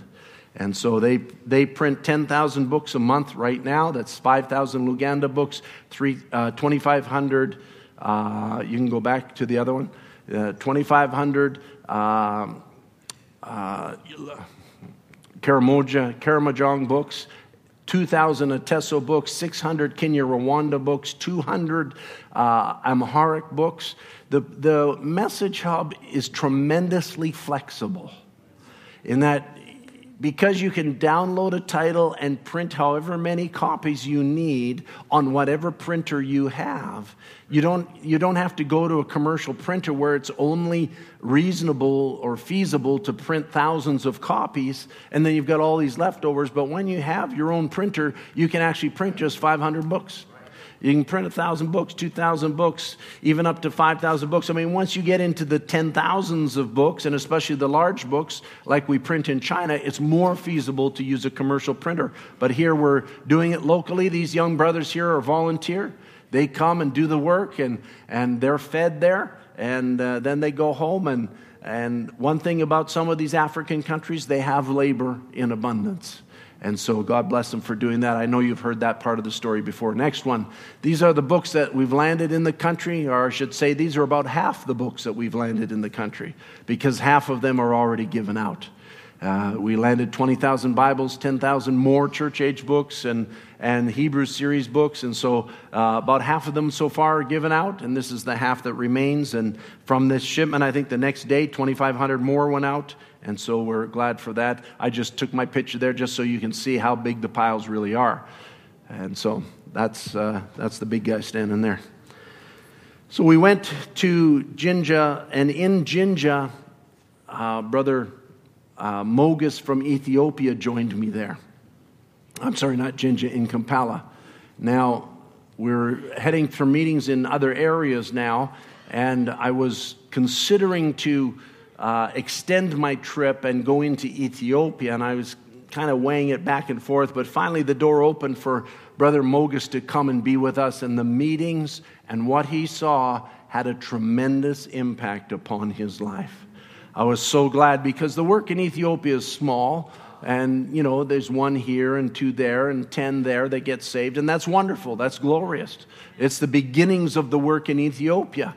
But for him to come and sit under the ministry of the Word and to see the impact of the Word upon, there's no really other way to say it than the masses of the people, just inspired him. And you'll hear his comments also on the Missions podcast if you listen to that. So let's move forward, keep going. This is Nakasongola. And this is a meeting up in the northern area, probably only 120 kilometers from Kampala, but took us about 3 hours to get there, about 3 hours to get home. And we had a wonderful time here in Nakasongola. There's 300 people present. This is out in the middle of nowhere, we would say. I mean, we drove on the highway, and then we drove off the highway, and then we drove down a dirt road, and we came to a spot, and there was the church, and here was the people, and I'm thinking, where are all these people coming from? Because there's no vehicles, no transportation, but they had just gathered in from the surrounding area. This is a church that we built, and you can see we're standing on a platform now, so the people built themselves a platform. And so that was a real encouragement to see them take the basic structure that we gave them and move forward from that. Now, we met with them, had a wonderful meeting, spoke on character, and got to the subject of Brother Branham being told, whatever you say to this young couple, that's what will happen. And as he sweated it out and came to the right decision, and the right decision was, I forgive you, something happened to those people. In that meeting, a district commissioner was there. That's, again, the head politician, bureaucrat in that area. He came up after the service and gave his life to Jesus Christ. He said, when I heard about that man that was told to say anything, and he said, I forgive you. He said, that smote my heart. It changed his life. And that'll be a blessing to the believers in that area too, I am sure. But God dealt with him. There was also, next picture, a brother there. You can see him there in the tan suit on the right. He's sitting there. That was the first meeting in the Message he had ever been in. He's a pastor and also they call it a bishop over about 30 other churches. And he said to Brother Fred, and you can see here they're talking together, but he said to Brother Fred, he says, what I have heard today, my church needs to hear and my people need to hear. He says, and I want you to come as soon as possible and preach this message in my church. And that's how the message is spreading. They just come to a service. God has sovereignly opened a door. And they sit in a meeting, and they've never been in a message meeting before, and they hear things that they never heard before, and God smites them, and the message then spreads to their area. And so God is continually doing wonderful things. So that was the first meeting with Brother Fred in Nakasangola. And then 2 days after that, we were going to have a ministers' meeting. Now, I always try and tell the brothers, I don't want to spend a lot of money on meetings. Please keep it to a minimum. And that's what they try and do. And so the ministers' meeting on Friday was in Seta, in Brother Fred's church. And here you can see a number of forms of transportation of the brothers. Well, the brothers began to arrive the night before that were coming from longer distances that couldn't have made it on the morning of the meeting. And so there was a few hundred that had already gathered and slept on the grounds of the church, waiting for the meeting. That's called revival. Brother Branham talks about it in the early part of the revival in the 50s and late 40s. He says people would come to the meetings in remote places, under tents, and they'd sleep under cars, sleep in cars, sleep wherever they could find a place. The hotel rooms were filled up, all that kind of stuff. Well, that's what's happening in Uganda. And these brothers are wanting even a greater ministers' meeting. They actually want a 3-day meeting. And I don't know, I told them that's a lot of money to bring thousands of new ministers together for a 3-day meeting. Take a great sum of money. I won't even say how much. Go on to the next picture, please. This is where they came from. And I couldn't even put all the dots on the screen. I wore myself out making this slide. I had the brothers get all the ministers, sign up, tell me where they're from and how far it is from the meeting today. And so they put their names, their locations, and the distance to their meetings. You can see somewhere from all the way down into the far reaches. This is just down by the southern border of Uganda. Somewhere up in the north that are even above the map here. Some in these northern areas and all into these other areas. There's established churches in this area. In the western part, I've preached in Kasisi of Brother James Navanabande, but this has nothing to do with that. These are all new churches that have all come into the message of the hour and all through here and all through. These dots here should probably be double or triple, by the way, in this area. What God has done in this country is amazing. They talk about a great awakening in America during the mid-1800s. And I was actually looking at it the other day, and I realized the population of America in the 1800s is similar to the population in Uganda now. So it's about the same size of population. There is a great awakening happening in this country. And if anything, I try to encourage the brothers, and they don't hardly need it, but I just encourage the brothers, do everything you can. Whatever you feel to do, just do it. And give me the next slide. These are the brothers that are gathered together. This is a ministers' meeting. Brother Fred said, he didn't invite everybody. He said, as a matter of fact, the day of the meeting, many ministers were phoning him saying, why didn't we get invited? Because he just, as I said, tried to keep the budget down a little bit, because you got to help these brothers with food and transportation. And so anyway, they're gathered together here in this meeting. At first, he put up 800 chairs. And then as they begin to arrive the night before, he realized 800 is too small.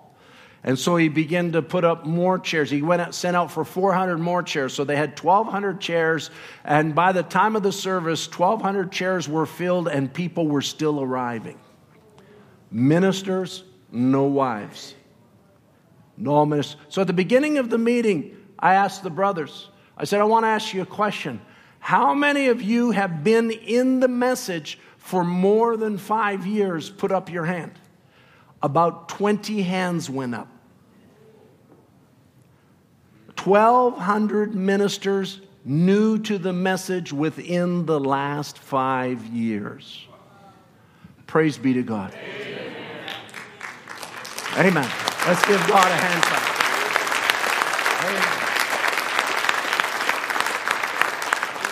Amen. We just glorify what God has done. This is not man that has done this. God has done this. Now extrapolate it out a little bit. There's 1,200 in this meeting. There was 300 in the other meetings. There was hundreds that did not come or did not get invited, more so from Brother Stephen's side than even Brother Fred's side. So we're easily talking 2,000 new ministers in the message. I talked to ministers. Carry on with another slide. There's another angle of it. Another one. Go back. Okay, so I talked to ministers after. I'll show you the picture in a minute here. And I some of them said I have a congregation of 40. Some said I had a congregation of 75. Some said I had a congregation of 260. Another one was 370. And so various sizes of congregations. And talking to these brothers, and I said to myself, all right, we're talking 2,000. Brother Jim, think about it. We're talking 2,000 new ministers. If you just average 50 people, that's really conservative. But if you just average 50 people for 2,000 ministers, what have you got? You got 100,000 people. Hello? The needs are huge. But is anything too hard for God? No, sir. No, ma'am. Give me the next one. This is the manifested Word of God sitting right in front of you. These are 4 women pastors who received the message and stepped down from the pulpit. That is the manifestation of the Word of God. They saw their place in the Word of God. And nobody went to them and tell them, you don't have a right, this, that, the other. They just saw the Word of God. And they said, well, now that my eyes are open, I shouldn't even be standing behind this pulpit. What am I doing here?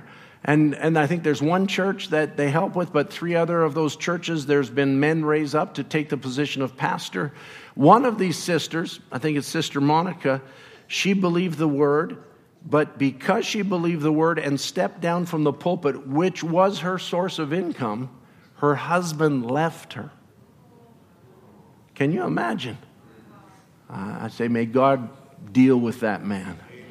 That's all I can say.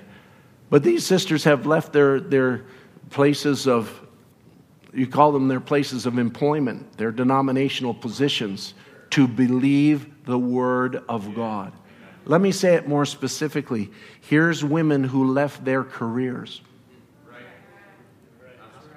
because of the Word of God. And I say, God bless them. And furthermore, I've opened a fund that anybody that gives specifically to these sisters, it will go to them. All right? If you have a burden for that, there are some people. The message is reaching into places. God is not a respecter of persons. God knows those that will believe. I'm looking forward to seeing these sisters on the other side. God bless them for their eternal decision. And it cost them, just like it cost Brother Juma. It cost them. It cost them much in this world, but they've made the right decision because thou hast chosen the harder way. And it is my way, God says. Amen. God bless them abundantly is my prayer. Give me the next slide. These are all brothers that have received church buildings that Bible believers have built with the help of brothers and sisters that are burdened for that particular need. Our emphasis is translation and the word. That's our emphasis. But there are those that recognize that some of these churches had been kicked out of their denominational buildings because they believe the message. And so people have been giving to build churches. So far, as I mentioned last time, we've built 59 churches. These are some of the brothers that were at the ministers' meeting that have received their churches. There was this one brother. He pulled his key out. He was just so thrilled. He says, this is the key to my church. And he was just so happy, and I just wanted to share that with you. He's so thankful that you people have provided for what they have need of in that country. You will never understand their poverty, but you will understand their faith. These are real believers who have stood for the Word of God. Amen. Last service was in Nansana. Nansana is the place where they had the Easter revival. If you remember in the spring when the Pentecostals raised up a big meeting just across the street from this building. And they had a big outreach and big stage and noisy and so loud that they couldn't even have meetings in the church here.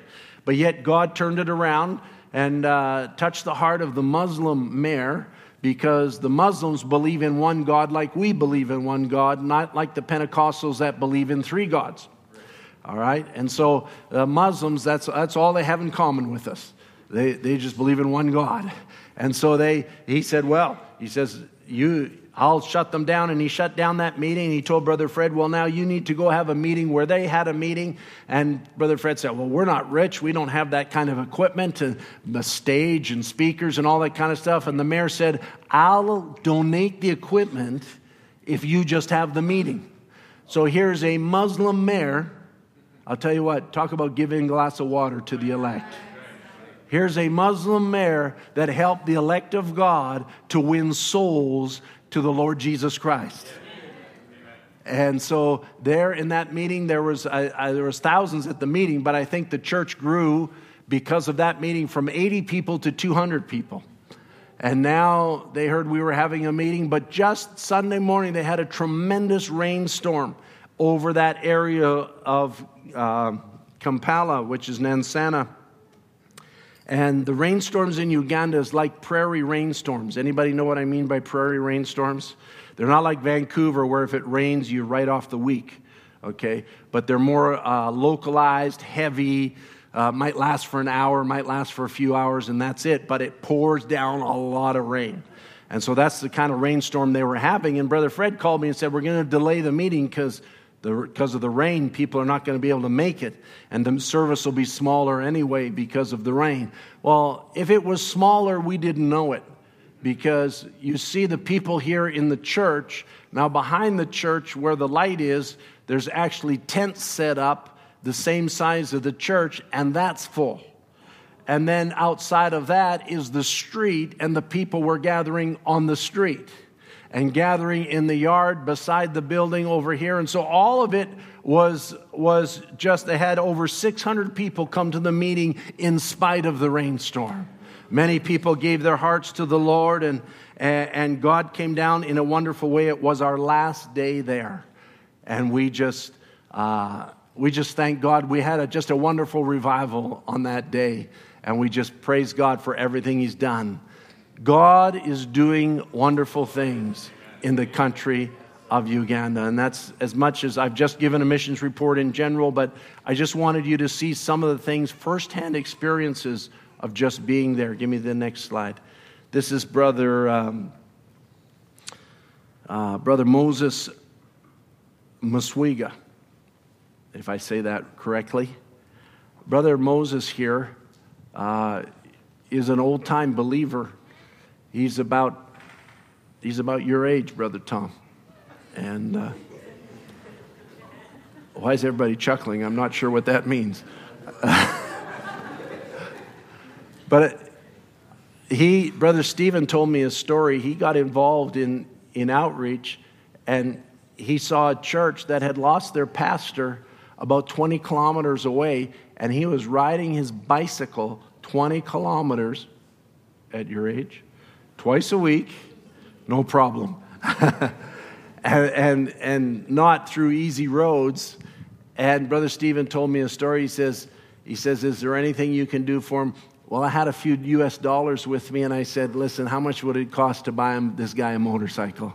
And I admit I broke down, and my heart, I couldn't see him suffer riding this bicycle twice a week, 20 kilometers and back. And I just said, get him a motorcycle.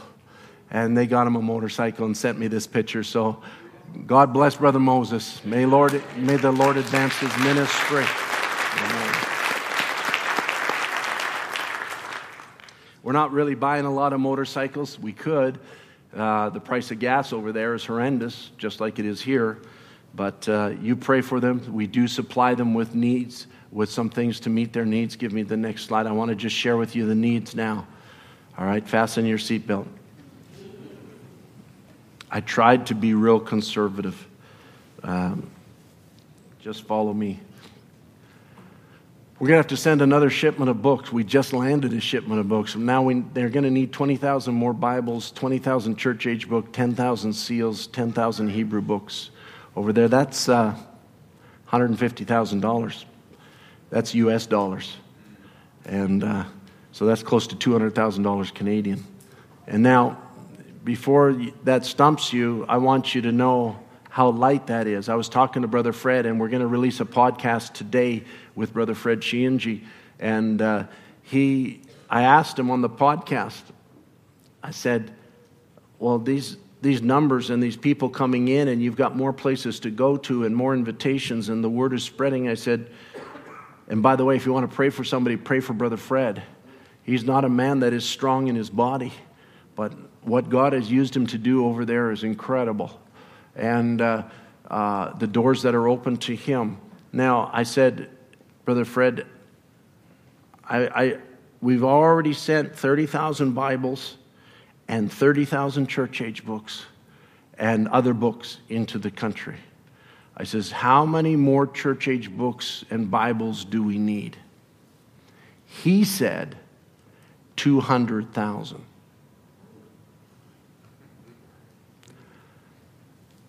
I did what you just did. I was completely silent. I said, I think you said 200,000. I said, I'd be happy if we could send 50,000. He says, no. The need is much greater than that. The way this is spreading, he says, as long as it's spreading like this, we're going to need 200,000. Well, I said, be it unto you according to your faith. Just Bibles alone. In case any of you have real deep pockets that you're wondering what to do with that extra in your cash in your pocket, I said 200,000 Bibles at $5 a piece. To me, that's $1 million. I got a on that one. Praise the Lord. How's your faith? Is anything too hard for God? You know, it's out of our hands, but God can do anything. You know, that's all God's interested in is, do you believe? If I could get every one of you to believe with me that God will provide for every one of their needs, I believe He will. Amen. Give me the next one. We need to double our monthly printing in the country. That's going to cost us an additional $5,000 every month. Next one. Church buildings and latrines are ongoing. $6,500 for a church, $1,500 for a latrine. We used to say $5,000 for a church, but it's inflation. And so the costs are going up there as well as the costs are going up here. And so these are what's happening. We're going to try and ship in 2,000 MP3 players for the ministers there. It's going to cost us, it could cost us $7,000 in landing costs if we believe that these MP3 players will be donated. And we're believing for that. But just the landing costs could be $7,000. So these are kind of the costs that I said I would share with the church. And what I want you to do is believe with me. Amen? Can I tell the story on Brother Duplessis? Brother Tom was telling us the other day at lunch he met Brother Duplessis when he was just a young man. And when Brother Tom was just a young man. And he says to him, "Are you a minister?" This is a brother from South Africa. He says, "No, I'm not a minister." And he was visiting here. And he says, "Well, usually only ministers visit here." He says, "What do you do?" And Brother Duplessis says, "I make money so that I can give money to the kingdom of God. That's what I do." And that is a tremendous revelation. Not everybody's a minister. You can't always go, but you can send somebody, Brother Branham said. But even more than that, you're always in the will of God when you're doing missions work. You want God to bless you? And this isn't a pull for money. This is a reality. You want God to bless you? Use what He gives you for His kingdom. And when you are a trustworthy conduit for God to bless you so that you can bless the kingdom of God, guess what's going to happen? He's going to bless you more. This isn't prosperity doctrine. This is the reality of how God operates. And so I hope that's okay this morning. Amen. Do you love the Lord? Maybe the musicians can come. A decision. So this morning, I present you with a decision. Now it's getting real quiet. God's molding you to make the right decision. Amen. There's needs in the body in Uganda. There's needs in other places too. There's needs in your life. I'm not talking about what you need to live on. But why don't you look to God and say, "Lord, maybe I could sponsor one book. Maybe 50 cents a book. Maybe I could do something for the kingdom of God." You know, this world is going to perish. Everything I have in this world is going to perish. Brother Tom was almost getting the revelation to sell his house the other day. Almost. I'm sure his wife poured cold water on it. Maybe that's nothing against your wife. You know, sometimes you get over in these countries and you see these needs and you're like, what kind of money could I gather around me? I sell my car, I sell my house, but where's my family going to live? And how am I going to get to work? And, you know, all of these kind of things. And, you know, we just want to do what we can for the kingdom of God. Everything that you do for God, He sees it. I might not see it. Nobody else might see it, but God sees it. And so you have a decision. What you choose, a real decision, determines the influence that will dominate your life. And may God train us as He's training us, molding us. Every son that cometh to God is chastised. Everybody goes through suffering, and the suffering that we go through here is not worthy to be compared with the glory that shall be revealed in us when we get on the other side. Listen, I'm in this subject. I'm going to finish it, okay? When we get on the other side, we're not going to look back and say, "You know what? My bank account was not big enough." There's not going to be one of us that look back and say, "Oh, I wish I had more money in that bank account," or I wish I had saved more, or I wish I had done this, or I wish I had bought that, or I'm so glad that I had a nice house. Listen, we're glad for the houses, the cars, the wealth that we have in North America, but let's never forget we are a part of a greater kingdom. And on the day of judgment, we're going to be responsible to judge the world. And what character we have now is the character we have there in the throne of Christ. These decisions have eternal consequences because those decisions have eternal consequences. Now let me just emphasize this down. All right? Could we sing that, you think? I think Sister Sarah hasn't sung that song, "Is Anything Too Hard for God?" in a long time. How many would like to hear her sing it?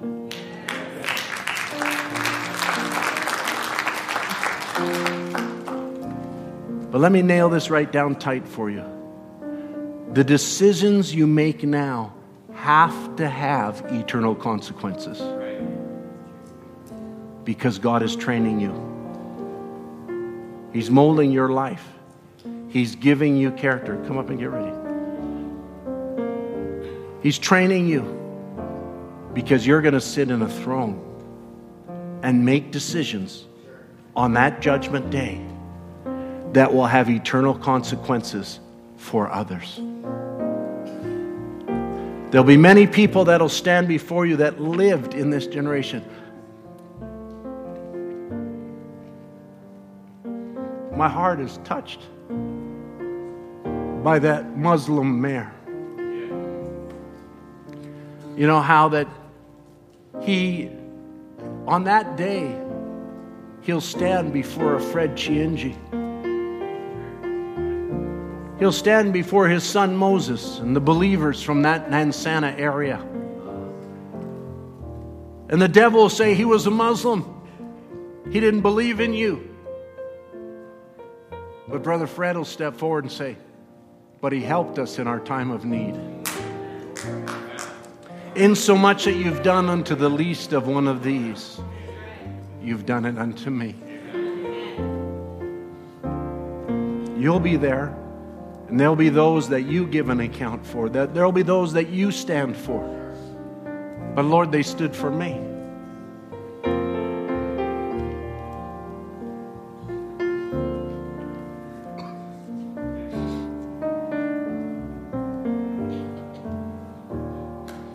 I happen to believe that many of us will stand on that day in front of unbelieving parents.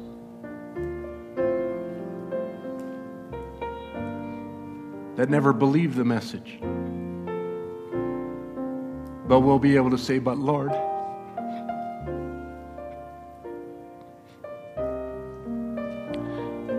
they fed me. They took care of me. They might not have believed it the way I believe it. But Lord, they were good to me. And I'm willing to go through the molding process now. That on that day, that decision is not made just by human emotion, but is made in the sovereign love and justice of God. Brother Branham says love is sovereign and justice is sovereign. Love is divine and justice is divine. It might be hard for us to grasp it now, but the deeper I think on these things, the more real it is. Every decision that I make is so important to God. Let's sing with Sister Sarah on the chorus as she sings the verse.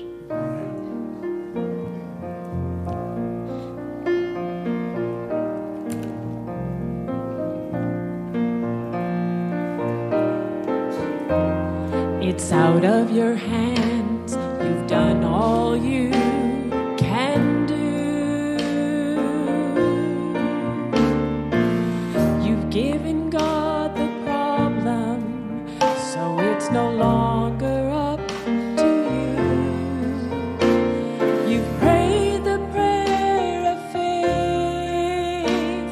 You're standing on God's truth while you're waiting on the answer.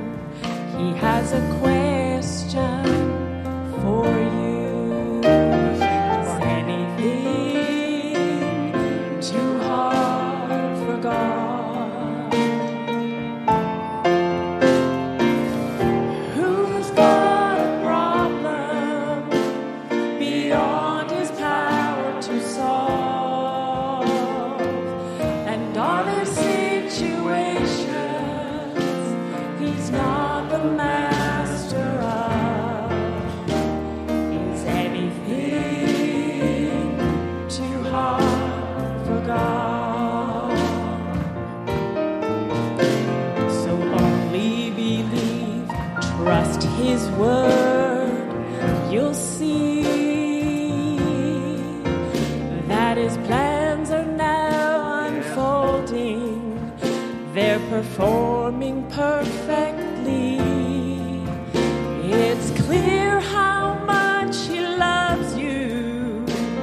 Look at all He's done. For all your questions, there is really only Let's all stand together. Let's all stand together.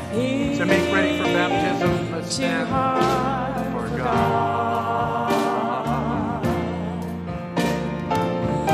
Who's got a problem beyond His power to solve?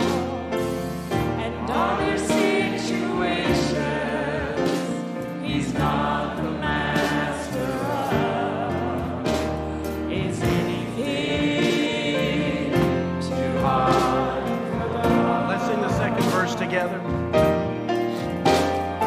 Only believe, trust His word. You'll see His plans are now unfolding, performing perfectly. Yes, Lord. Oh, it's clear how much He loves you. Look at all He's done. For all your questions, there's really only one. Is anything too hard for God? We believe. Yes, Lord. Who's got a problem Beyond His power to solve. All your situations, He's not the master of. Is anything too hard for God? Is anything too hard for God? How many believe with me? It's going to take a miracle to meet those kind of needs in Uganda. To me, it's a miracle. To God, it's easy. He specializes in the impossible. He knows how everything's going to work together. He knew these numbers before I ever learned them. He's the infinite God, and He knows all things. He knows every soul that's going to come in Uganda. You might ask yourself the question like I ask, why Uganda? When we get on the other side, maybe we'll understand a little bit better. There's works going on in different countries all around the world, but God allowed us to deal with the country of Uganda. I look back, Brother Kim, on a subject I preached on the sovereign opportunity and free moral agency. I preached it in 2013. I'm sure that'll ring a bell. That was when we went to Uganda the first time. That's where the radio program started. That's where many things began to, the groundwork began to be laid. We didn't know what God was going to do. But you know what? When God opens the door, I'm willing to walk through it. Are you with me? Are you willing? You say, I don't have any money, Brother Tim. That's not what I'm asking for. I'm asking for you to believe with me. Will you believe with me for this miracle for the country of Uganda and wherever else God wants to do? But specifically, let's believe for Uganda. Say, Lord, these are your people that must be clothed with the Word of God. Amen. Let's bow our heads together. Heavenly Father, Lord, these people are believing with me. We're standing in your presence, Lord. If there's anybody under your divine presence that's maybe has doubts in their heart, I pray, oh God, that the power of the resurrected Jesus Christ would move through that life, driving every doubt away. I pray, Lord, that you pour in faith. I've seen you do so many things, and Lord, you know my heart of the things that you've done for me financially. We might look at it as a financial need, but Lord, it's really a spiritual need. You sent a message, and the message was not just for us. The message was for a bride out of every kindred, tongue, and nation. You knew that there would be a Fred Chianji. You knew there would be a Stephen Abali. You knew that there would be these brothers raised up in the country, that you would ground them and mature them in the word and in their gifts, and you would send them out and doors would be open. Lord, to you be all the glory. And we give you praise, and now we say, Father, continue the work. Lord, let us never take it for granted what you've done. If you want to open doors in other countries, Lord, we're willing. I might think, Lord, I don't have the capacity, but in you I can do all things through Christ, which strengtheneth me. Lord, I pray that you'll just take the preeminence now. I pray, Father, that somehow, some way, we send forth the Holy Spirit with our prayers, that, Lord, you will sovereignly provide for every need that they have to clothe the bride of Jesus Christ in Uganda. And I pray, Lord, for every need that is here. There might be somebody this morning that was touched by that song, Lord. Lord, it's out of your hands. It's all that you can do. You've given God the problem. It's no longer up to you. Lord, maybe that spoke to somebody. Oh, Lord, we claim that somebody. We claim, Lord, that quickening power. We claim, Lord, the supernatural this morning, that your supernatural power will go out on our prayers, oh God. And Lord, it will meet the cause, for we are projecting divine love, that sovereign grace might come on the scene and produce the result. Lord, we give ourselves to you. We give this service to you. Lord, may everyone receive what they have need of, we ask, in Jesus Christ's name. Amen. While we're waiting for the baptism, let's sing All My Life You Have Been Faithful. I just love that song. Has he been faithful to you? I love you, Lord, for your mercy never fails me. All my days I've been held in your hand. From the moment that I wake up until I lay my head, I will sing of the goodness of God. Oh, all my life you have been faithful.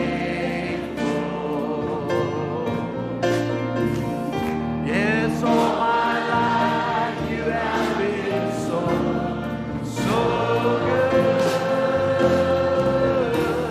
With every breath that I am able, I will sing of the goodness of God. Amen. Let's stop that. We'll sing the next verse in a moment. We'll have the baptism now. You may have your seats. Well, in the baptismal tank today, we have Brother Delphin. Delphin standing here. And I just want to be reminding you that on Monday night is our family prayer meeting night. And God's been answering prayers.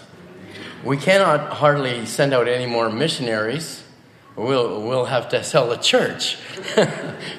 The demand that Brother Tim is putting on us. But by the time you go from the Philippines to China to Uganda, the need is great. And that was wonderful, Brother Tim. God bless you. The burden of the word to see. And that's what the vision has been. That's how this church has stood over the years through Brother Biscoe's vision. And now, as we often say, we also missionary in our own backyard here. Here's a little darling. And what, I guess, can I say a little something first? Okay. That I remember Brother Branham saying at one time, he said, I'm going to have a great Chicago revival. I'm going to have a great Chicago revival. You know what the revival was? One little girl at an altar. And so we're having a revival. We're having a revival. This young man came up for prayer, didn't you, honey? Remember when you first came? and just a little, would you say unruly? A little bit. And it was such a desire for Mother. Sister Toshka, why don't you step forward so everybody can see you? You can face the people. The happy day to see your son in the waters of baptism. Came here all the way from Africa, comes to our little church. And Brother Delphin just was a little handful, can we say it put that way. We had a prayer with a group of the young men. And this man, the Holy Spirit, took that natural nature and transformed him into a tremendous young man. In fact, one of our deacons saw him act and help Mom up in the balcony, and he was so moved. He said, "Dad, there's this precious young man up there. He's like a man." And I said, well, that's the one that we prayed for, that God did such a work. And God doesn't just start a work and not finish it. He's going to continue the work. And Brother Delphin, God's been dealing with you, hasn't he, honey? Do you want to say anything? I want to say thank you to the Lord and for what he has done for me. Amen. Well, last Sunday, I just had mentioned a little bit about, Brother Tim mentioned media today. I mentioned the machines of the media last week. And he says, and he's standing at the tithe box with me, weren't you? And with Brother Sam. And Brother Sam's tall, and you're standing there. And I thought Brother Sam needed to see me. He says, we need to see you. I said, well, who needs to see me? He said, well, Delphin wants to see you. So I said, okay, honey, do you want to see me? He says, yes, I want to come and see you in your office. Okay, now we're getting serious. So we sat down in the office, and God had been speaking to him. He says, and tears are just coming down his cheeks. He says, I was operating one of those little things, and my mommy saw me, and I got corrected. And he says, I don't want to do it anymore, and I need to go on with the Lord Jesus. And so that's why we are here, Delphin, because of your desire. He says, I need the Holy Ghost, and we're going to baptize him according to the word of the Lord. The Bible says in 1 Samuel 3:4, and the Lord called Samuel, and he answered, here am I. And the Lord has called you, Delphin, and you've said in your heart, Lord, here am I. I want to give you my heart. I want to give you my life. And so on that confession that you've accepted Jesus Christ as your personal Savior, honey, you've received Christ. And we're going to baptize you in true Christian baptism. Step right over here, sweetheart. It's right here, right there. And just hold your wrist like that. Okay? Let's bow our heads. Lord, today we saw many souls, and our hearts rejoice tremendously. And yet we rejoice also, Lord, in this one soul that stands here. This little precious life, Lord, in Delphin, that has desired the waters of baptism so that the very life of Jesus Christ would fill his very being. Lord, that's his desire, and Lord, we're willing to perform according to the word of God this baptism, that you'll take a hold of Delphin, that you'll use him mightily, Lord, amongst his playmates. Lord, those that are around him, and already, Lord, they see there's something different about him. And I pray, God, that you'll fill him with the Holy Ghost. I pray you'll loose his tongue. And Lord, if time should tarry, I pray you'll use him mightily for the kingdom of God. Father, what a blessing he's been already. And we pray that your grace will rest upon him. In Jesus' name. And Brother Delvin, according to your confession in Christ Jesus, I baptize you in true Christian baptism in the name of our Lord Jesus Christ. Amen.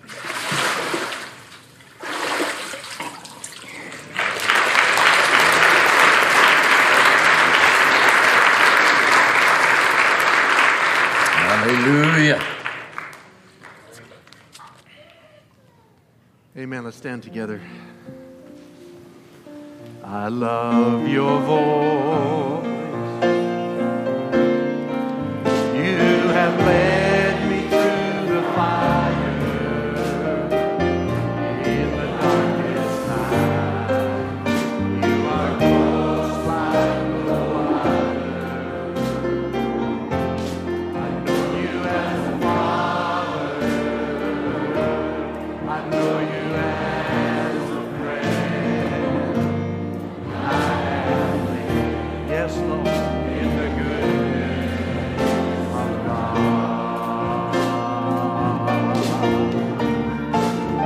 All my life you have been faithful. All my life you have been so good. With every breath that I am able, oh, I will sing of the goodness of God. All my life you have been faithful. Oh, all my life you have been faithful. Yes, Lord. Thank you, Lord. All my life you have been so good. With every breath that I am able, oh, I will sing of the goodness of God. Amen. Is His goodness running after you? Oh, your goodness is running after, it's running after me. Your goodness is running after, it's running after me. With my life laid down, I surrender now. I give you everything.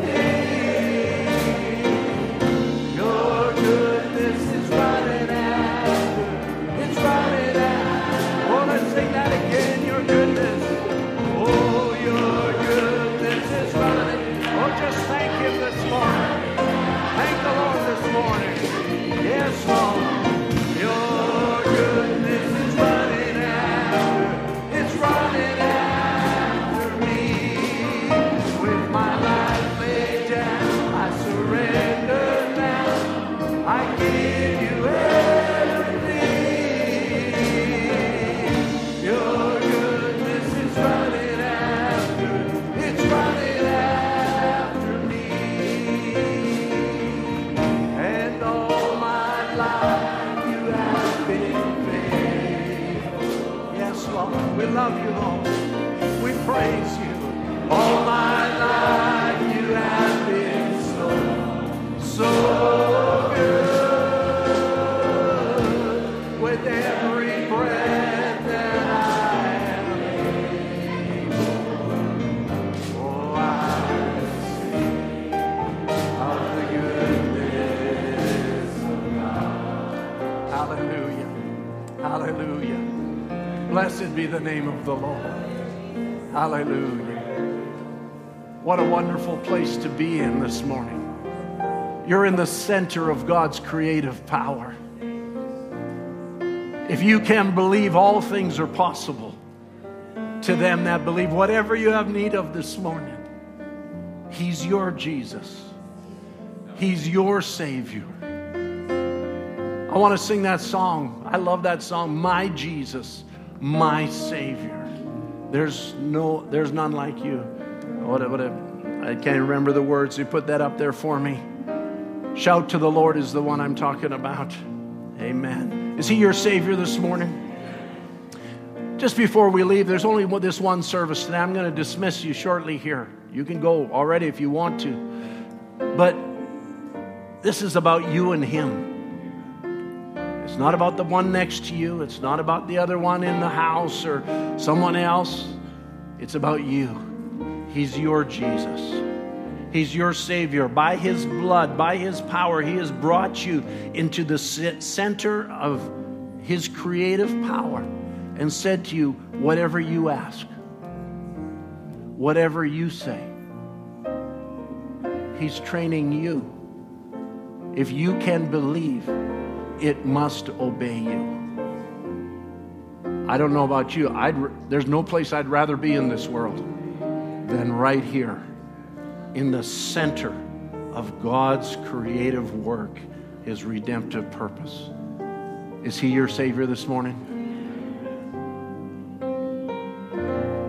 My Jesus, my Savior, Lord, there is none like you. All of my days, Lord, I want to praise the wonders of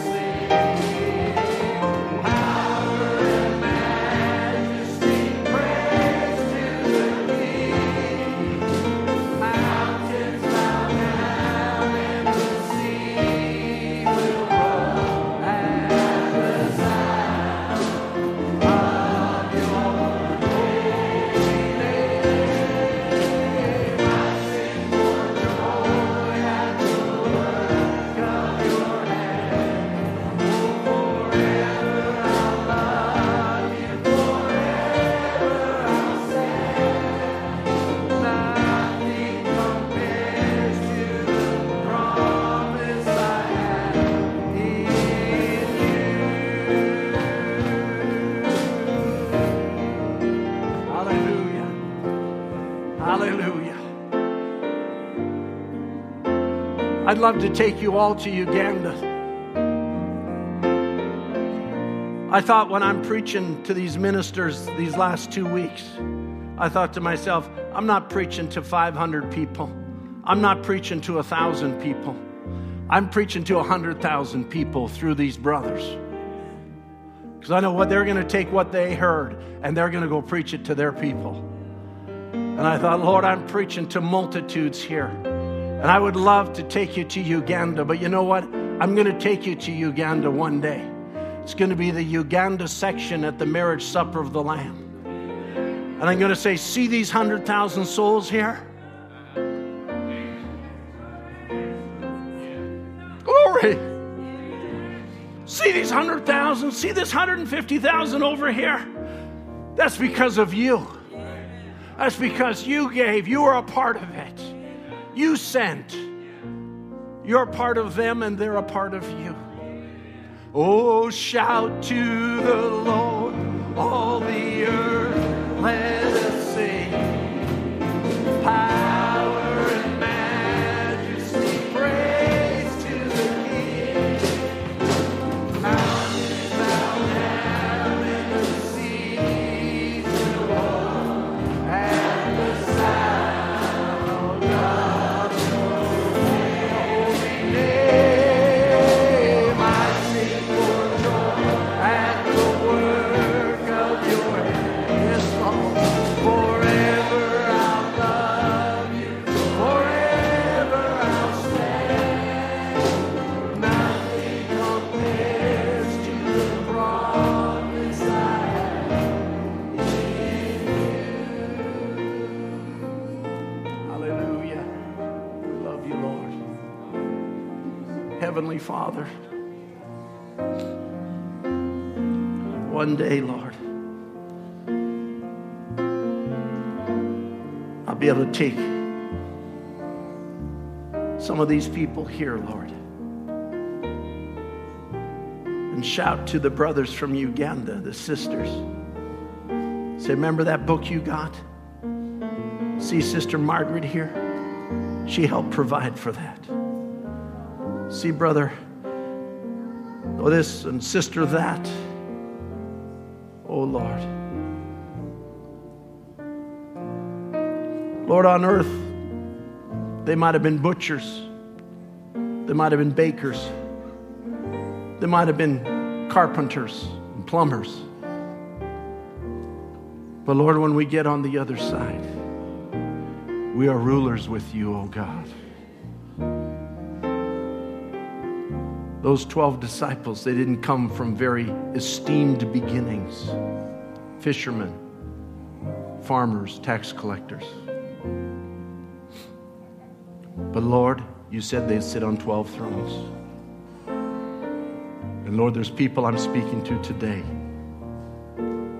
that are sitting and will sit in your throne. They're already seated in heavenly places in Christ Jesus. Their character is being molded to perfection. Their faith is being brought into a perfect state because of you, Lord. And we give you all the glory and all the honor. Lord, I pray that something said today would inspire somebody on this 7th day of great pressure to take another step forward. Don't be discouraged. May they not be discouraged, Lord. I pray, Lord, but they'll just look to you and say, Lord, you hold on to me and I'll hold on to you. No matter how the waves rock and how the ship is tossed, you've put the stabilizers on the ship, Lord, and we will crest every wave. So for all that was done in this journey, Lord, it's not all to my credit. These are the people that sent me, Lord. Put it to their account. And may the blessings abide to them, oh God. And Lord, may their lives be blessed here in this wicked Western civilization. And may you give them victory over every circumstance. For unto you belongs the glory, Lord. Father, we commit ourselves to you without reservation. Have your way in our lives. We love you. As we dismiss this service, we thank you in Jesus Christ's name. Amen. Amen. Do you love him? Can I say it again? There's no place I'd rather be than right in the center of this message. Blessed be the name of the Lord. God bless you. We love you. The service is dismissed in Jesus' name.